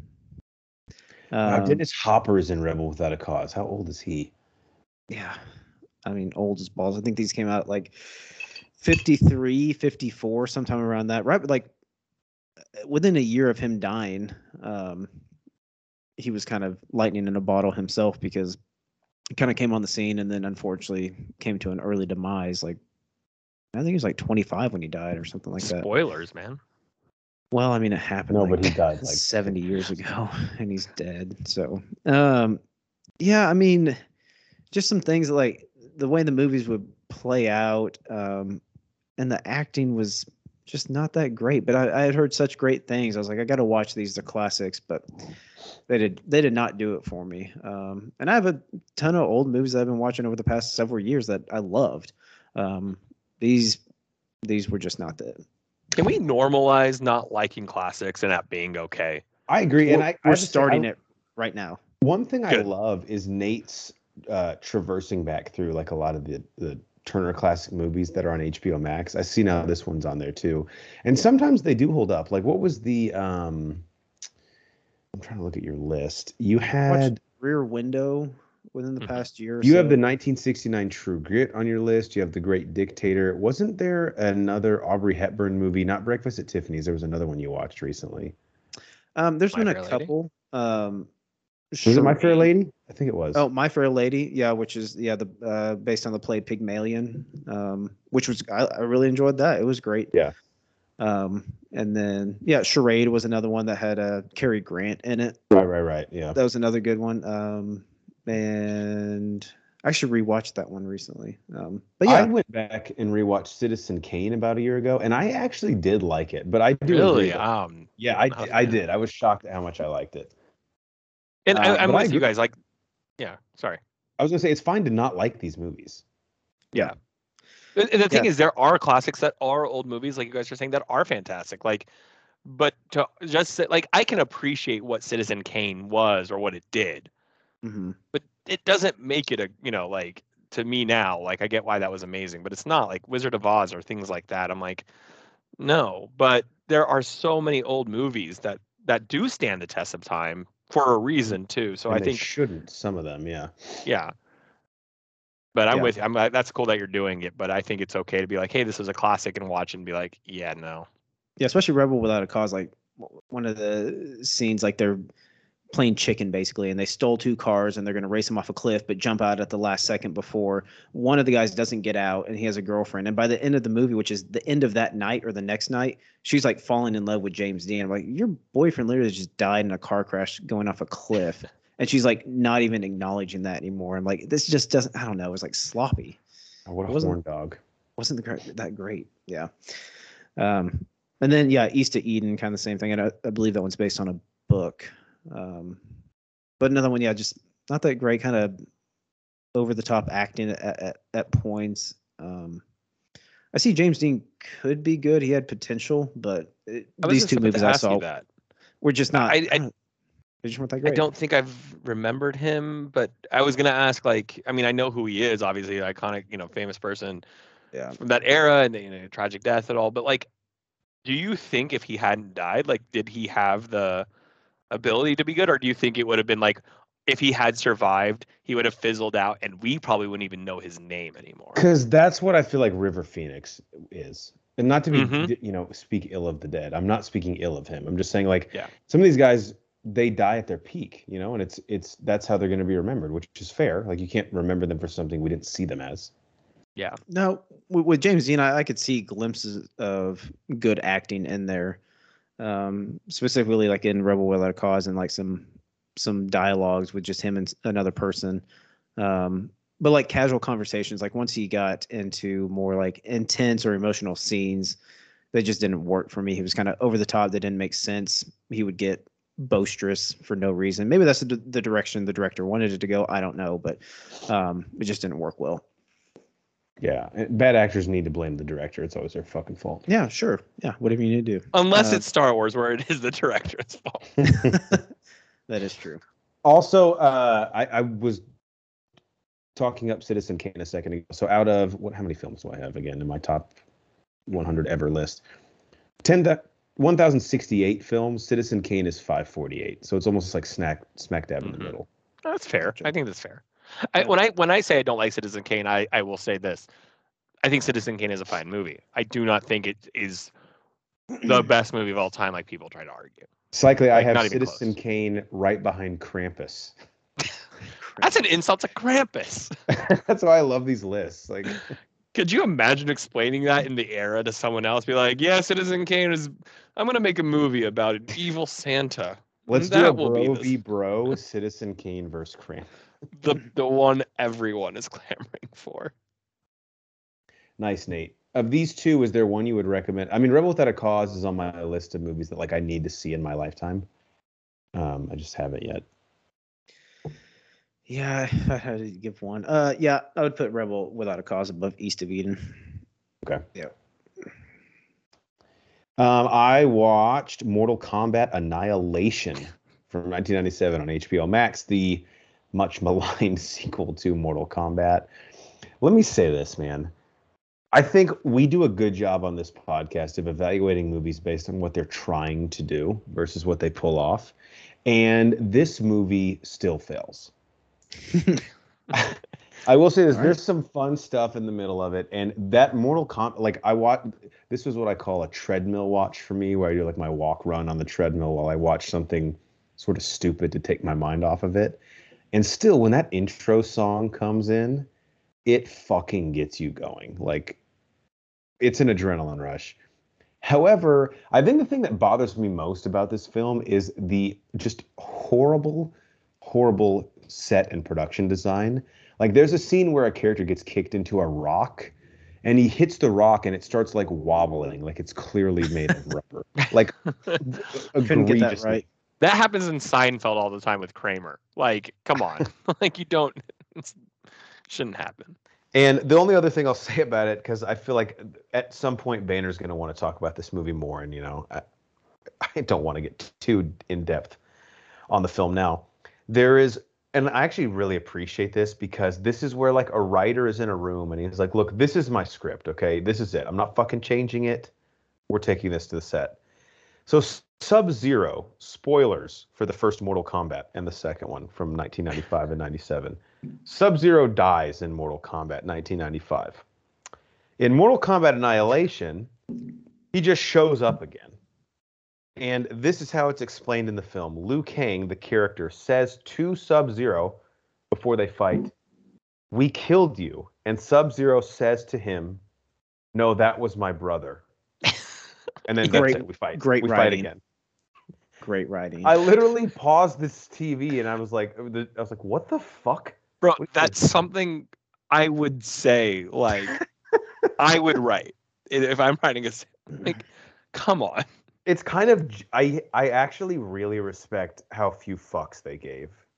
They're like, we don't owe you any explanation. The next movie, he's like, "No, that was my other brother."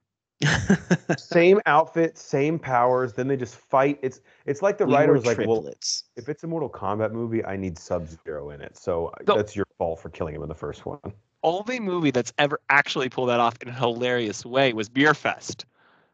Yeah. Yeah. You know, like when they kill Farm, like Landfill 2. Landfill.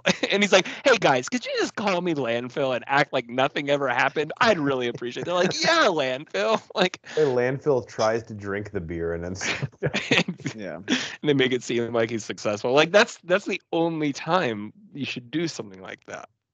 But here you could tell the writer's like, dude, and then there's this badass scene like Liu Kang fights Sub-Zero, and the executive producer's like, "Ooh, actually, Sub-Zero died in the first one." Okay, I go, all right, sorry. Everywhere it says Sub-Zero in the script, just add brother, and then we're good. Because it's Sub-Zero's. Sub-0.1 is my name. And it's funny because the same exact outfit, I think one thing they did do is add like a slight scar to Sub-Zero's brother's eyeball. There you go.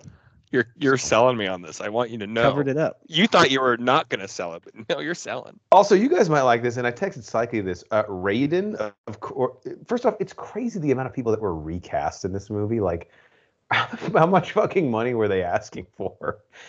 Anyway, Raiden, who's like, I would say the lead character in this film, is played by Dexter's dad from, of course, Dexter. Good for him. I don't honestly seen him in anything since. Something else. James Remar. He's also in Too Fast, Too Furious. But the dude is probably absolutely pre-Dexter. He's Oh, definitely was pre-Dexter. Yeah, 97. But he's hustling here, guys. He's like running out every ground ball. He's doing everything he can. So that's Mortal Kombat Annihilation from 97. I only have two things left. Likely, what do you have? Just empty out your cup here. Yeah, I'll go fast on these. Well, two of them I share with you. So I'll just say I watched the movie Lamb, A24 film that I've talked about on the pod. Again, I mentioned this earlier today, how I just respect originality, right? Like that's what A24 has kind of been the symbol of lately in the last few years. So the trailer came out last year, and I was immediately intrigued. I was like, okay, this looks fucked up. I love fucked up movies. Um, Numi you felt Rapace, right? From Girl with the sorry, yeah, Dragon Tattoo. yeah, The sweet one. and the trailer is kind of like, like, okay, there's a couple, and they look like there's like a lamb hybrid child. And you're like, okay, what is this about? This looks, interesting and strange. And then you watch the movie. Is it okay for me to spoil this? I mean, that's like made like $100,000 at the box office. I don't think. Yeah, if you don't want, and I'm included in the people who haven't seen it, but if you don't want Lamb spoiled for you, skip ahead. Yeah, I won't like say anything that actually happens. I'll just say nothing happens. How about that? Um, you know, A24 has gotten big, right? Like they used to be really selective of what movies they picked. They were really getting like one A24 movie a year, and now we're getting like 10 a year, which is good for them that they've expanded. But now quality is dipping, in my opinion. Lamb went for the like, hey, let's be really abstract and strange and weird, and then the movie ends, and it's on you, the audience member, to try to figure out what the fuck just happened. But how about, let's be honest, nothing happened. Like Nathan, that's the a thing. No Country for Old Men situation. Oh boy. Oh, describing the dream there. Yeah, like it wants to be smart, and I get it. There are movies that I have to go home and like fucking read online, threads online, Reddit, and just be like, okay, wow, I didn't even notice that. Oh, is that allegory too? Oh my god, that has deeper meaning. This movie, whether it's surface or you try to dig deep, is nothing but what you're expecting in the trailer. And it has nothing else to offer. Unless there's some Icelandic or Swedish like story that is told to children that this is supposed to symbolize that we in our culture don't share or understand, the movie's really pointless. So at least it was an hour and a half. Damn. I didn't Really hate it looking like forward by to any watching means. this. Yeah, I didn't hate it. Like it might have been how like, so The Lighthouse, you and I talked about this, Nate. Like The Lighthouse, while the movie itself wasn't my favorite movie I've ever seen, I could at least respect the acting, right? Like I can respect Willem Dafoe and Robert Pattinson's like ability to perform. Like I enjoyed that film only because of that. Like with Lamb, I'm just like, okay, I mean, was it well acted? Was it beautifully shot? Sure, but it didn't give me anything. So it was really unsatisfying. I appreciate the originality, and I will always, I will always do this. I will always give originality a chance, even if it's bad. I respect them for doing something or trying something. But I will say this: if you listen to this pod and you kind of like the same type of movies that I like, I'd say go ahead and give this a pass. Does it like build suspense and then just doesn't lead to anything, or do you never even No, really feel like I don't even think it builds suspense at all. I mean, I'm happy to tell everything that happens. It would take 20 seconds. Like it really, there isn't anything to it. Like sitting here and explaining like Midsummer or something would be so hard to do. But Lamb is just, it's just that. This is where I'm like, should I be disappointed, or did we just build something up in our head that like we, I don't know, oversold ourselves on something? I don't know. I think it's that. I think A24 got a reputation, like I mentioned with Jordan Peele or M. Night, and they've gotten people in the door. And again, as a production company, they're not making these movies, they're funding them. So take that for a grain of salt. It's not A24's responsibility to make sure these movies are amazing. So I think we, or I as the audience member, having watched so many A24 movies, have gotten to that point where I'm expecting this. And now I'm realizing, no, they're becoming a normal movie studio now. Maybe not normal, but more streamlined and more, mainstream. So you're right. I think we're as guilty as anyone else. Disappointing, but like you said, you can't have 100% success rate. Exactly. I'm still happy I watched it. I'm just, just sharing for everyone else. I'd rather watch Love Is Blind. Is that what you want me to say? That's where we were trying to get to. You made us do it the hard way, but we still got there. You seen anything else? Well, yeah, I'll just throw it to you because I mentioned this a couple weeks ago. Pam and Tommy and How I Met Your Father. Yeah. So I have not seen the newest episode of Pam and Tommy, which we're recording this on February 16th. You probably won't listen to it till like end of the month, but I guess I'll just real quick. Nate, are you watching the show too? I am not. Okay. I am very intrigued by it. It's creative storytelling. I'm where I'm at though, cyclically. I don't, from what I remember of this story, there's not much runway left, right? Like we're Right. almost out of the interesting part. So I think there's like 4 episodes left. So I'm kind of intrigued to see where it goes. But so far, it's not mind blowing, but like I think it's got a shot to be my top 5 shows of the year. Yeah, it's really well done. I think you and I started at the same time 2 weeks ago, and I think I said this. We said the same thing to each other. Where I'm going to give it a shot. Where is the story going to go? We know this story, right? Like we know what happens. So, and this story doesn't end with a crescendo, right? Like it doesn't. It doesn't end with some huge twist or some massive, realization. So I'm with you. I've watched the last. Not. I haven't watched the most recent episode, which I think came out today. But Yeah. I'm enjoying it. It's well produced, well acted, well written. But I'm also like kind of nervous on how this ends. So I'm again enjoying the ride. Nothing wrong with watching it. Yeah, Nick Offerman. I know you're a Nick Offerman head. He's pretty good in this. Yeah, I saw What he was in it. I'll give this a shot at some point, but just haven't got there yet. There's a lot of nostalgia here for people, especially our age, Yeah. reliving the early internet days. And if you're under a certain age and listening to this podcast, for you to watch it, I would recommend because you get to see a really honest look at what life was like at the beginning of the internet. Well, it's funny too to see a big part of the narrative is people that don't believe the internet will take off. Like exactly, it's which a is big, true. like, yeah. I remember people being like, "The internet? What are you fucking stupid? You're gonna invest It'd be in a great movie for the Gen Zers and the generation underneath to be like, oh, that's what it was like in the 90s. It does feel very real. I remember all of that. Yeah, what a strange time to be alive. Now, if you took the internet away, every single 13-year-old would die within seconds. They would suffocate. God, we were the last like age group that it lived both lives that would probably have survived. We're such a back in my day. I love it. I know. All right, Nate. What? Empty out your cup here. What else you got? Started and finished probably within a week. The Amazon Prime Reacher series. I really want to check this out. Really good. Really enjoyed it. I had high expectations. I read. I don't know how many books Lee Child has out now based around Jack Reacher. But I've just looking back on my shelf right here. I have like 11 or 12 of them. Is it a lot of action in this series? Yeah, for sure. Okay. So anyone who's seen the Reacher movies with Tom Cruise in them, I thought they were good. Love the first one. The second one's decent. Yeah. Casting in them was absolutely horrible because Jack Reacher from the books, and I'm sure this is spread all over the internet, and people have heard this, is supposed to be a 6'5", 250-pound monster of a man. So Tom Cruise did not fit that.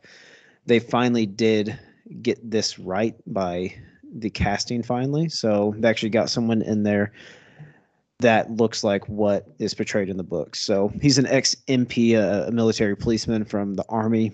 And he's basically kind of a vagabond, a nomad. He travels around. But Alan Ritchson is who's playing Reacher in the show. That was really great. Supporting cast was great too. I really didn't know like anyone in this, which is a good point. I think Cycling mentioned earlier, like you can see good TV shows, good films, and not know people in them. And I think this is a good example of that. But this is based on his Lee Child's first book, The Killing Floor, which you wrote, I don't know, probably early 2000s. But yeah, a lot of action. I was really surprised by the acting. I thought it might be a little corny, which there are some parts where that does happen, but yeah, a lot of action. I really enjoyed it. I don't have much to say about it other than it was great.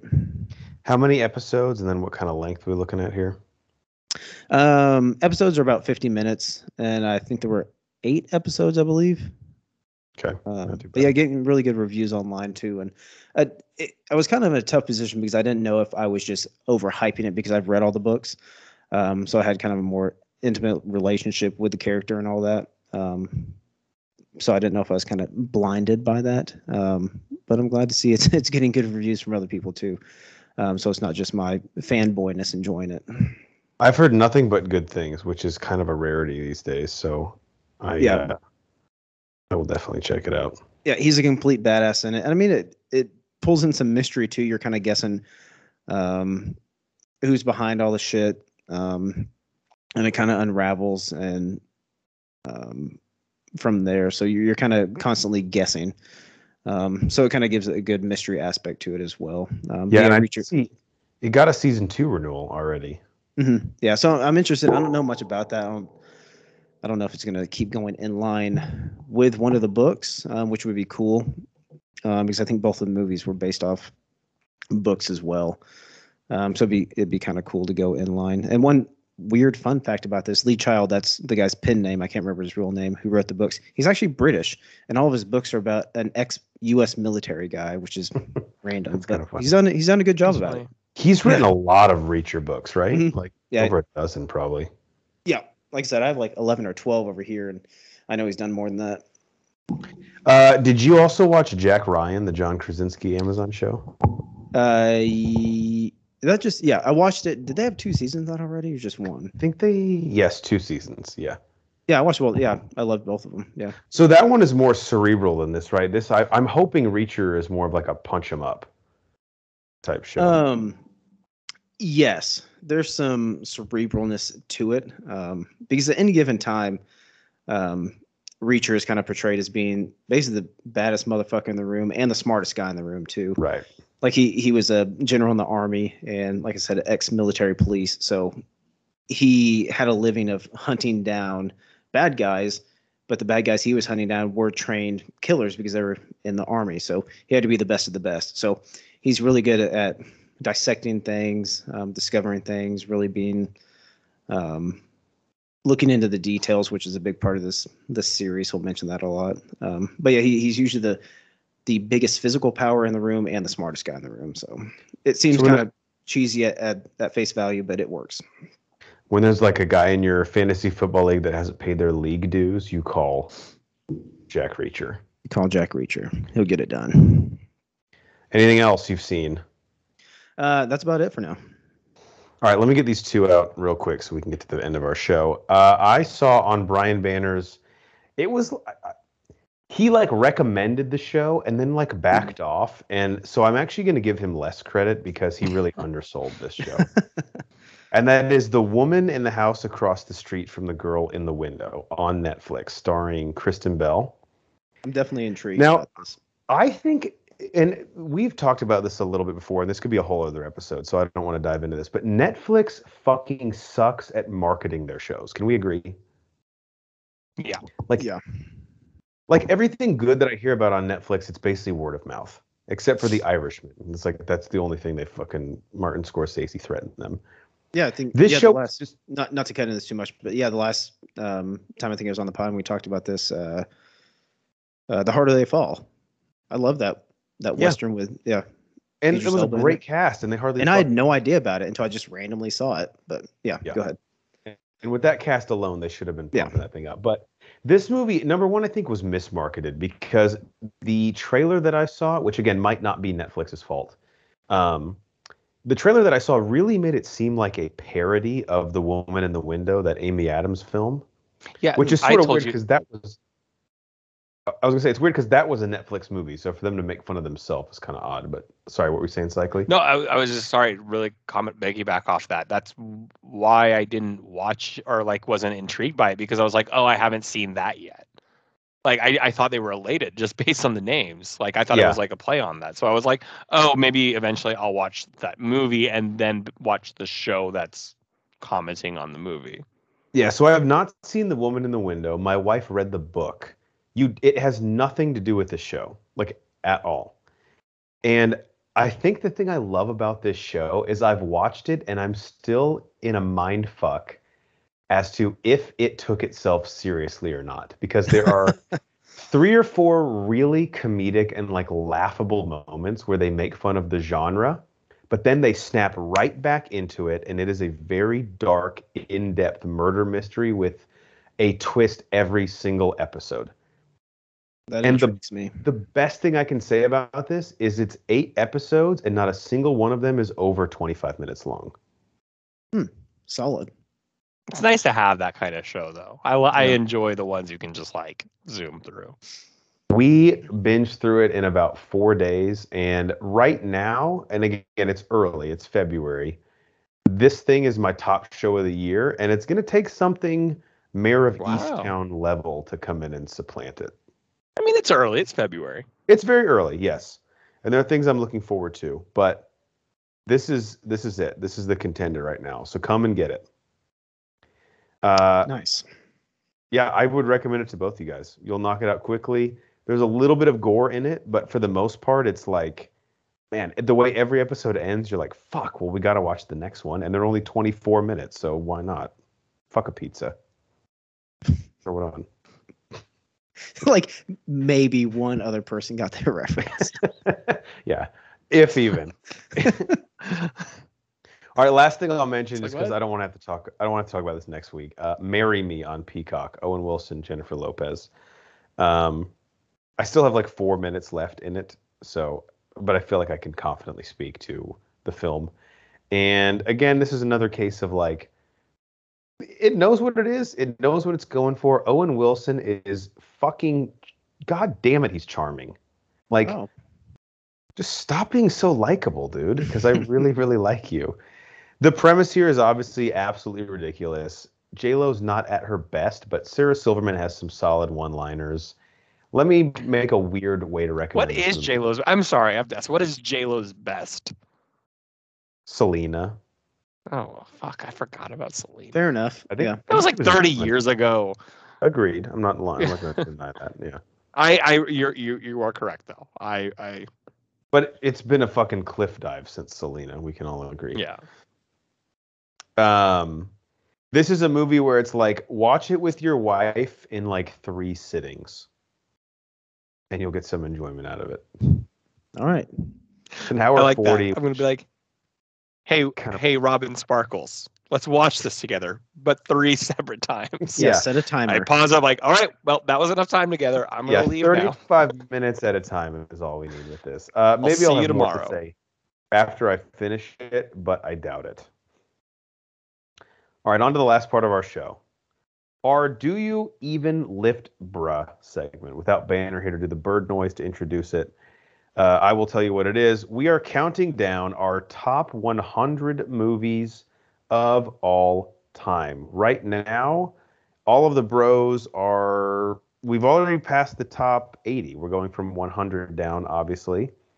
And Nate and Cycly, we'll let Nate go first. How, we do this every episode, but in case we have a new listener, how would you describe these top 100 movie lists? Because as I always say, if you looked up the AFI's top 100, Nate, this is definitely not that or akin to that in any way, right?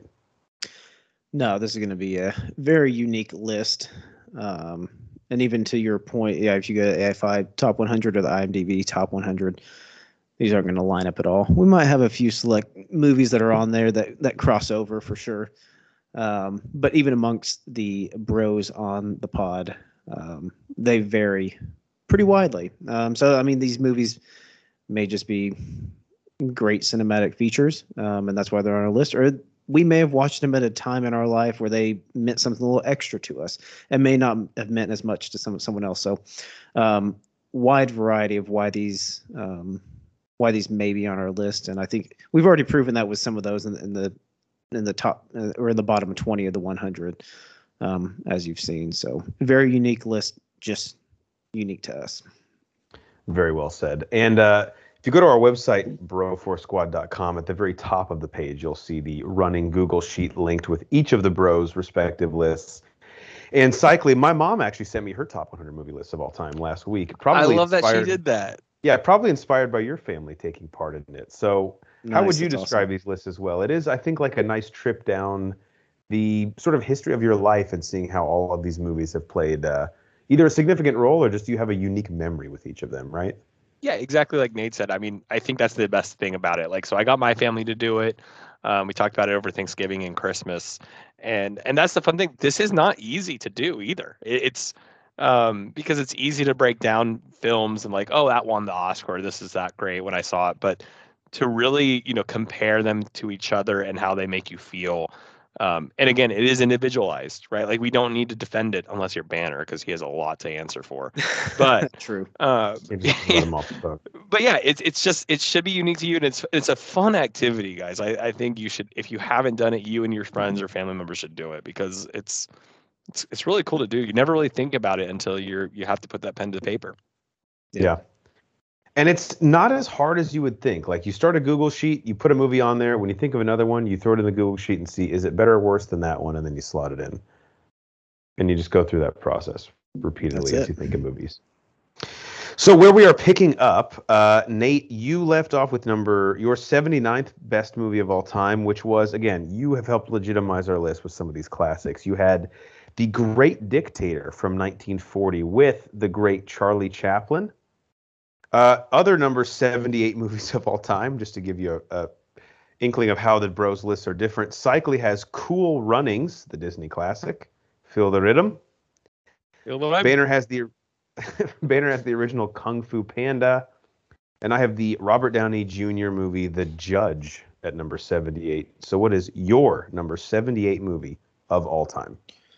I always like when I come across these, and actually my last one was probably the same way. It probably won't be on any other bros list. It could, but it's just kind of a random movie to have on here. But I think it's good. Obviously made number 78. But Bad Times at the El Royale. Very nice. 78. Yeah, it came out in 2018. Seen this several times. Man, I don't know what it is. I mean, I can probably break it down and say what it is, but that keeps drawing me back to this. I love the movie set in one setting. They kind of have a aspect of where they show a scene happen from one person's perspective, then come back, so you get to see other glimpses of it. And the cast in this is just great. Anything with Jeff Bridges in it, I'm gonna love. So he's strong in it. John Hamm, for his kind of spoilers, short time in the movie, is good in it. But then the relationship between Jeff Bridges and Cynthia Erivo in it, who I really started loving her in the Outsider HBO series from a couple years ago. She was really great in that. But she plays Darlene Sweet in this. But their relationship in this, as it develops to the story, as Jeff Bridges being a fake minister trying to recover some stolen cash, and her as a singer who's just traveling through the area, is really great and touching. And they form a really nice relationship, unexpected relationship through the movie. And they really form a great bond. And then Chris Hemsworth comes in late in the movie as the cult leader extraordinaire, and he plays that to a T as well. So I mean, he's like a Charles Manson amalgamation, right? Yeah. And I think just all the casting was great in this. I mean, the characters in and of themselves are great. Everyone being in one location, having to interact in such a short period of time. I think that the film, there's a few flashbacks and things, but for the most part, the film takes place within 24 hours, which is always cool because it's so concise. You have to be very direct with the direction, very direct with it. I know, yeah. I was like, damn it. I'm going to say what you're saying. No. Yeah, I'm going to say the same. You're not in the industry. You don't know what he's talking about, okay? Yeah, come on. Get off your high horse. But you have to be very direct with I was about to say it again, with the way the movie flows. But I think they do a great job of it. And like I said, even in the short amount of time that the characters are real time together, there's some cool relationships formed and everything. And Nick Offerman actually makes an appearance in it too for a short time. He does. I love a movie like this though, where it's like everyone you meet, you don't believe a single fucking thing that they say. Mm-hmm. It's not a whodunit, but it kind of has that feel. because you're trying to figure some things out along the way. The mystery of the whole hotel in general, Mhm. and there's a whole mystery of what's going on there, and they lead you kind of down a path, and it's kind of for the audience to decide who exactly was in the film that they're referring to. I won't spoil too much, but Mhm. that's kind of a cool aspect of it as well, because you get to participate as the audience and kind of make your own assumptions. I have my own thoughts on that, just for the time period of who it was, but everyone else can kind of let their own mind wander on that as well. I need to revisit this because I remember, I don't know, were you on it? I saw this in theaters and Geiger and I did a review. Were you on it with us? I don't think so. Mm-mm. Okay. Because this is one where I think it is a conversation piece. Like, we need to watch this and have a tumbler of whiskey and discuss it after the fact. And one of the cool things about the hotel, and maybe I need to do some research to see if this was real. Correct me if I'm wrong. It is built on the border between Nevada and California, or is it a Mhm. different state? Nevada and California. So yeah, like half the rooms are in Nevada, half are in California. So you can And gamble on like the right half of the room, but not the left half, right? well, I mean, it's split. I don't think any of the rooms are split. Like one of the opening scenes when they go there, like if you get a hotel on the California side, it's $1 more than the Nevada side. Kind of I've never interesting. seen this. You guys have sold me on it. I'm gonna Yeah, watch it. I love it. It's a good one. You would love it, Cycly. Yeah. Yeah, you know, Yep. that's intriguing. And Yep. Chris Hemsworth is having the time of his life playing a villain. Dude, yes, that's a great way of explaining it. He just like gets so into it, Yeah. and he is just embodying that role. There's a few flashbacks, and then he's actually there at the hotel. Try not to spoil too much, but yeah, he just like I said, the casting in this is perfect. Everyone hits the characters to a T. It all comes together so well. Was this a remake? I'm going to list it as 2018 on the Google Sheets, but even though it might not be. I haven't seen the original if there is one. Yeah, nor have I. Yeah. All right, let's each do our number 77 films of all time. Cycly, what is the film that is one slot ahead of Cool Runnings on your list at 77? I love like I'm going from horror to drama to Disney to like all over the place. It wouldn't be now I'm your gonna go. list if it wasn't like literally. Yeah, it makes no sense. Yeah, before Cool Runnings, I had Amelie on there, which I'm like, I'm all over the place, guys. So I don't think my movie is controversial for being the 78th on my list, or sorry, 77th.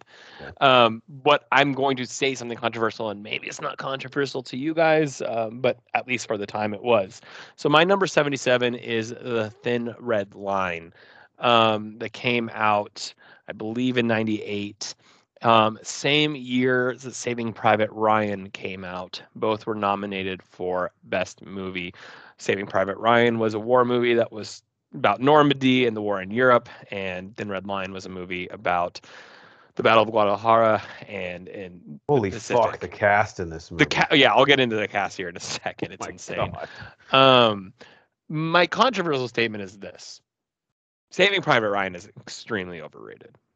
I don't know, maybe you guys have it in your top 100 or not. I'm not saying it's a bad movie. I think the love it got in '98 was more because of fluff. I'm not. When you think of the greatest war movies of all time, I don't think people actually talk about Saving Private Ryan. But when you mention Saving Private Ryan, people, I don't really love it. I don't know if it's Matt Damon. Can I don't tell know if you it's Tom something Hanks. that's going to make Please. people unsubscribe from our pod? Yes. I have Saving Private Ryan on my list out of 1,068 movies, not 10,000. 1,068 movies. It's at 662. Thank you. You want to hear what's even worse?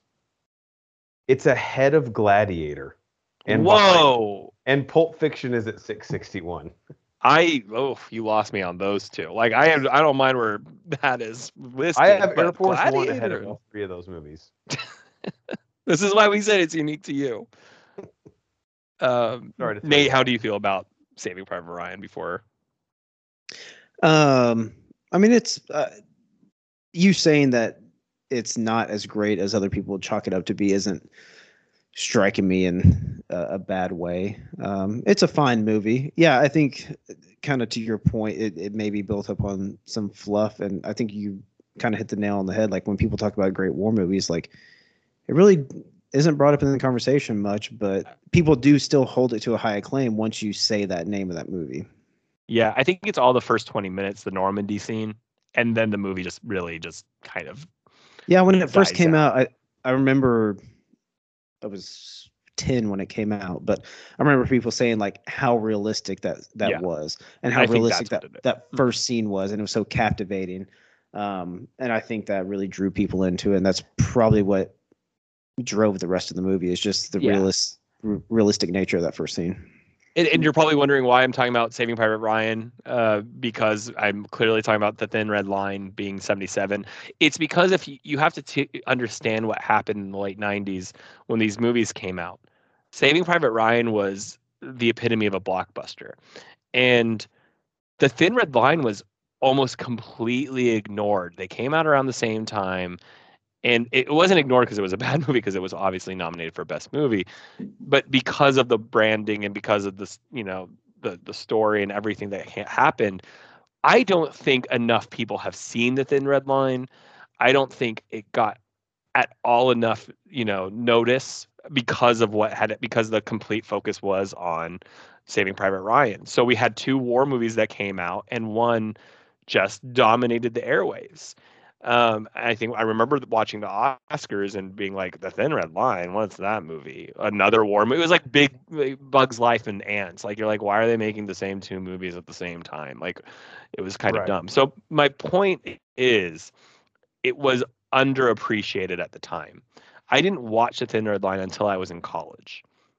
Um, it's not really focused on one person. It's more encore cast. Like I mean, there's Sean Penn, Adrian Brody, Jim Caviezel, Ben Chaplin, George Clooney, John Cusack, Woody Harrelson, John C. Reilly, John Travolta.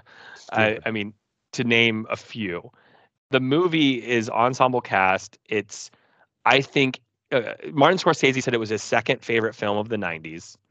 So that's meaningful. The movie to me took a much more raw and realistic approach to what, especially the war in Asia, was like. I don't know that the story itself is realistic. I think that just what they're showing the soldiers' everyday life going through, what that was like for them to be outnumbered by the Japanese, and then to just have to will your way from point to point when almost all hope is lost. It's a very drawn out, just like brutal movie, and I don't think it got enough due at all, mainly because of Saving Private Ryan. So that's the only reason I bring up Saving Private Ryan. Not to shit on it. I'm not saying it's a bad movie. I just think it distracted from how good the Thin Red Line is, and I think that's why most people haven't seen the Thin Red Line. I don't know if you guys have. I have not. Yeah. So fuck you, Steven Spielberg. Case We'll in go point. see it. Glad someone's here to defend it. Is it still in theaters? Yeah. Okay. It's the longest running movie of all time. I'll pay you Nice. $5 to ask the worker at the AMC. Yeah. I'll take a ticket to Thin Red Line. No, I have it on VHS. Go to the Blockbuster. Solid. All right, I guess I'll close us out with my number 77 film of all time, and right in line. We got to get Nate's 77 too. We didn't? Oh, my bad, Nate. Why don't you go? I'm sorry. No, that's good. Oh, okay, I'll go. So coming in at 77, going back to some nostalgia for all of us.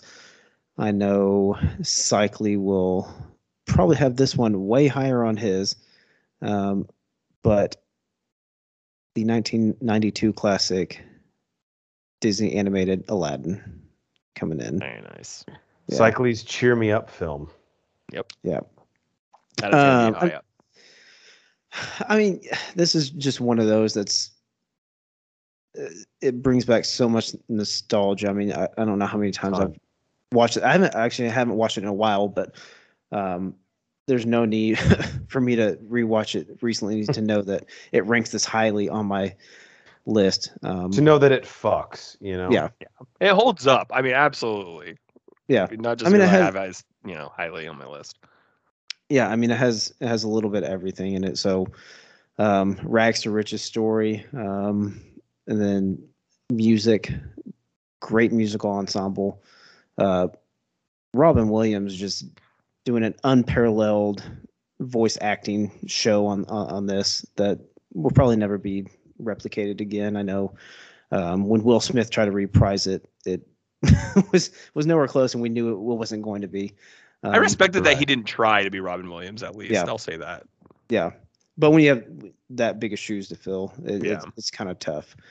Um, but I mean, just an all around, I mean, great '90s Disney animated film. I mean, there's not many that rank higher than this. I think it may have a couple in my top 100 that maybe I know one specifically, but this is going to be up there for the animated films for my list.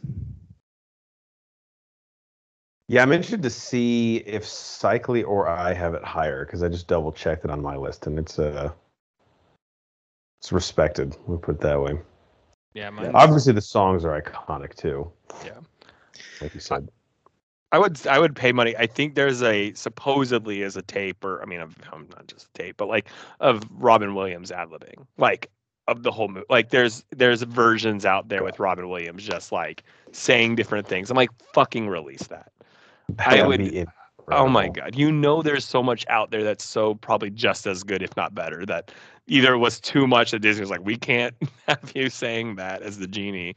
So like, I would love it if they did like some sort of not director's cut or a Robin Williams cut, call it whatever. Let me watch that. Yeah, That would be awesome. Just picturing him in the recording booth going fucking ham. God, No holds barred. what a legend. Great pick, Nate. All right, my number 77 is the 2001 comedy classic, Joe Dirt, starring David Spade. Joe Oh, Dirte. yeah. Now I get your quote at the beginning. Yes, there are many great quotes from this movie. Why don't you go practice falling down? I'll be there in a minute. That's a great one. Well, that might be your problem. It's not what you like. It's the consumer. Is another great one.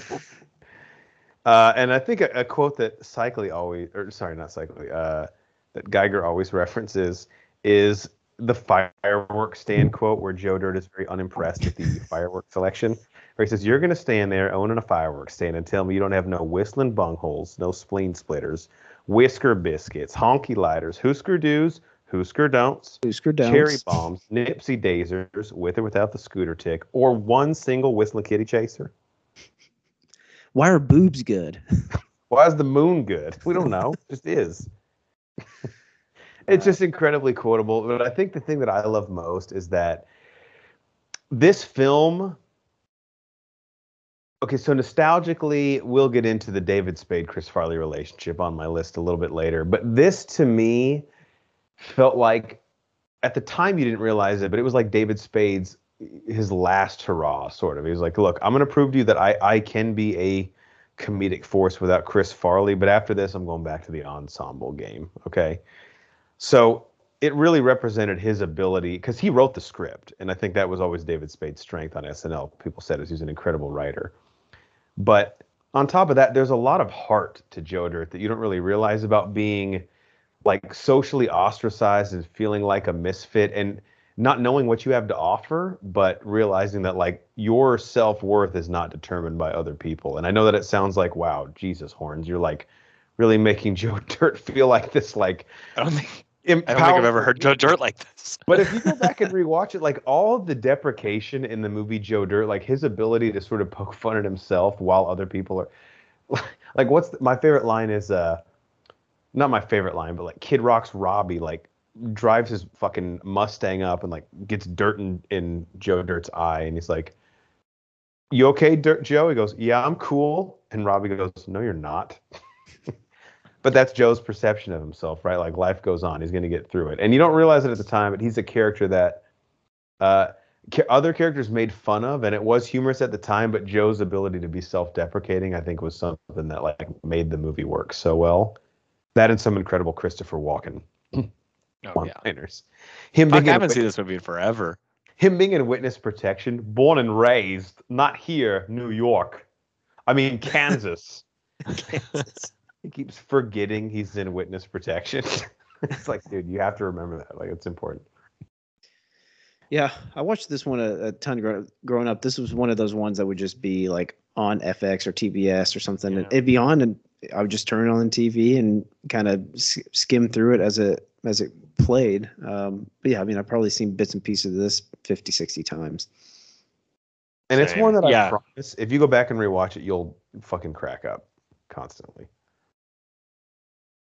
Cycly, is this one that, like, what's your thoughts on Joe Dirt? Because I know David Spade, look, it's for David Spade as a solo, I guess artist is maybe a weird word. It's not a fucking album. But, like, Dickie Roberts' Child Star is horrendous. Everything he's done with the Happy Madison crew is pretty fucking bad. This is sort of like an aberration in his career post Chris Farley, I feel like. I honestly think, and it's funny that you brought it up, and I'm glad it's in your list because it's probably been 15 years, but I remember loving the movie. Like Nate said, it would come on Comedy Central, FX, or whatever, and every time it was on, I always like cracked the fuck up. Like now I'm going back now and remembering everything, and this shows how underrated it is. I've forgotten about the movie. Like, yeah, Joe Dirt, like, but I've never actually like thought about like, man, that was a really good comedy. I need to go back and revisit that. So if you haven't seen Joe Dirt, go watch it. And I'm going to go back and watch it now too, because dude, damn, it's been too long. Just Google like a Joe Dirt best quotes and you're going to start fucking laughing just reading them. Like Christopher Walken, he's the janitor at the school, but he's a former like mafia boss. So he's like mopping the floors and he sees his own reflection in the fire extinguisher holder. And he just has like, he's like reenacting a scene from his previous life. And he goes, "You're talking to my guy all wrong. It's the wrong tone. Do it again, and I'll stab you in the face with a soldering iron." I forgot that. I'm going to stab you in the face with a soldering iron. I Let me forgot ask you that a line. question. Does your mother sew? Pow! Get her to sew that. He just like mopping. cannot believe this. That is good. Yeah. I'm glad this did make your list, so it can make me. I haven't revisit even thought about it. I'm telling you, it's dumb as fuck. But if you go back and rewatch it, it's like fucking hilarious. Yeah. And that's why, like the line I quoted from the beginning of the movie is where he finds like that. He thinks it's a meteor, but it's just like a conglomerate of like airline shit. Space from, like, turd. Right. And he wheels it into town in like a Red Ryder wagon and goes, "This is a town, Meteor. Town is a place where people beat the shit out of you and make fun of you." When you said that quote at the beginning of the show, I was like, what is that from? And then once you said Joe Dirt, I was like, fuck, that's Joe Dirt. There it is. Yeah, so a little spoiler alert. I told I can't remember what episode it was. I told the fans the opening quotes for every episode that I'm on coming up are going to be from a movie in my top 100 that will be mentioned in Nice. this episode. Oh, I like it. nice little insight. Yeah, just a little inside baseball, you know. A little nugget. All right, we've taken enough of the people's time. Nate, before we let them go for episode 176, closing thoughts, words of wisdom. Words of wisdom. Make sure you're taking care of your hygiene out there. You know, brush your teeth, wash behind your ears, get between your toes. Why are you staring at me when you're saying all this? It'll make a difference. I'm just staring at. Feels very personal. No, it's not very personal. I'm just trying to make sure everyone is keeping up with their personal hygiene. Slightly. You know, I actually what? You said my name though. Did you? Just Anyone else hear that? Could be Cycly. A Cycly, we could all be Cycly. Unbelievable. We're 600 miles apart, and I can smell you. It is pretty bad. I don't think I've been getting behind my ears, actually. See? Oh man. Good reminder. You might get some build up there. I don't know. Damn it. I'll have to check on that. What are you doing that your behind the ears are getting so dirty is my question. Living. Excuse me for living hard. Yeah, try living harder. Cycly, can you top that? I was going to give a shout out to the Lebanese basketball team for winning the fucking Arab Cup today. They did? They beat Tunisia, who was the African champions. Tunisia more like suck. Yeah, and so that was a really big deal, and especially with FIBA World Cup qualifying starting again next week. It was big for the Lebanese national team to get that victory and hopefully make the World Cup and make some noise there. So props to them. Dude, that'd be awesome. Let's go. I can't top that, so I'll just say my typical. Please make smart decisions when getting your hair cut. Let's not go with a weird hair dye. Let's not go with a fucking perm. Let's not get it too short. As my mom. Why are you looking at Nate? Why are you looking at Nate now? Yeah, after Cypher complimented my haircut. I see where this is going. We're getting very personal with these these last tidbits. You're just trying to shift the focus. As my mom always says, you can always cut off more hair, but you can't add any, you know? I don't know. Did she actually say that? Masking tape. She's told me that before. That's awesome. I like that. Ooh, masking tape actually might work. Just would look totally natural too. Yeah. It's see-through, I think. Slightly, what's the line from How I Met Your Mother where he's like, "We just need to find a toupee," and the guy's like, "That's a tall order." We thought of Indian headdress before we thought of hat. All right, for the American hero, Nate Thurman, and our legal counsel, Ronnie Cycli, I'm the mayor, Jeff Hornacek, and we are the Bro Force Squad podcast. Thank you guys so much for listening to us. Follow us on Twitter at Bro Force Squad. Subscribe to us on Apple Podcasts, Spotify, YouTube, iHeartRadio, anywhere you find your podcast. If you type in Bro Force Squad as 3 separate words, and check out everything that we do. Our squad blog with our top 100 movies of all time and our most recent content on our website, broforcesquad.com. Till next time, we need to continue to shift the blame to one another. We're just infighting tonight. I was trying to start a blood feud between you guys. You haven't made me mad at Cycli, so now that's next. Look, I'm mad at you because I did a favor for you, but you would not do a favor for me, and so like that is true. Got it. A simple favor.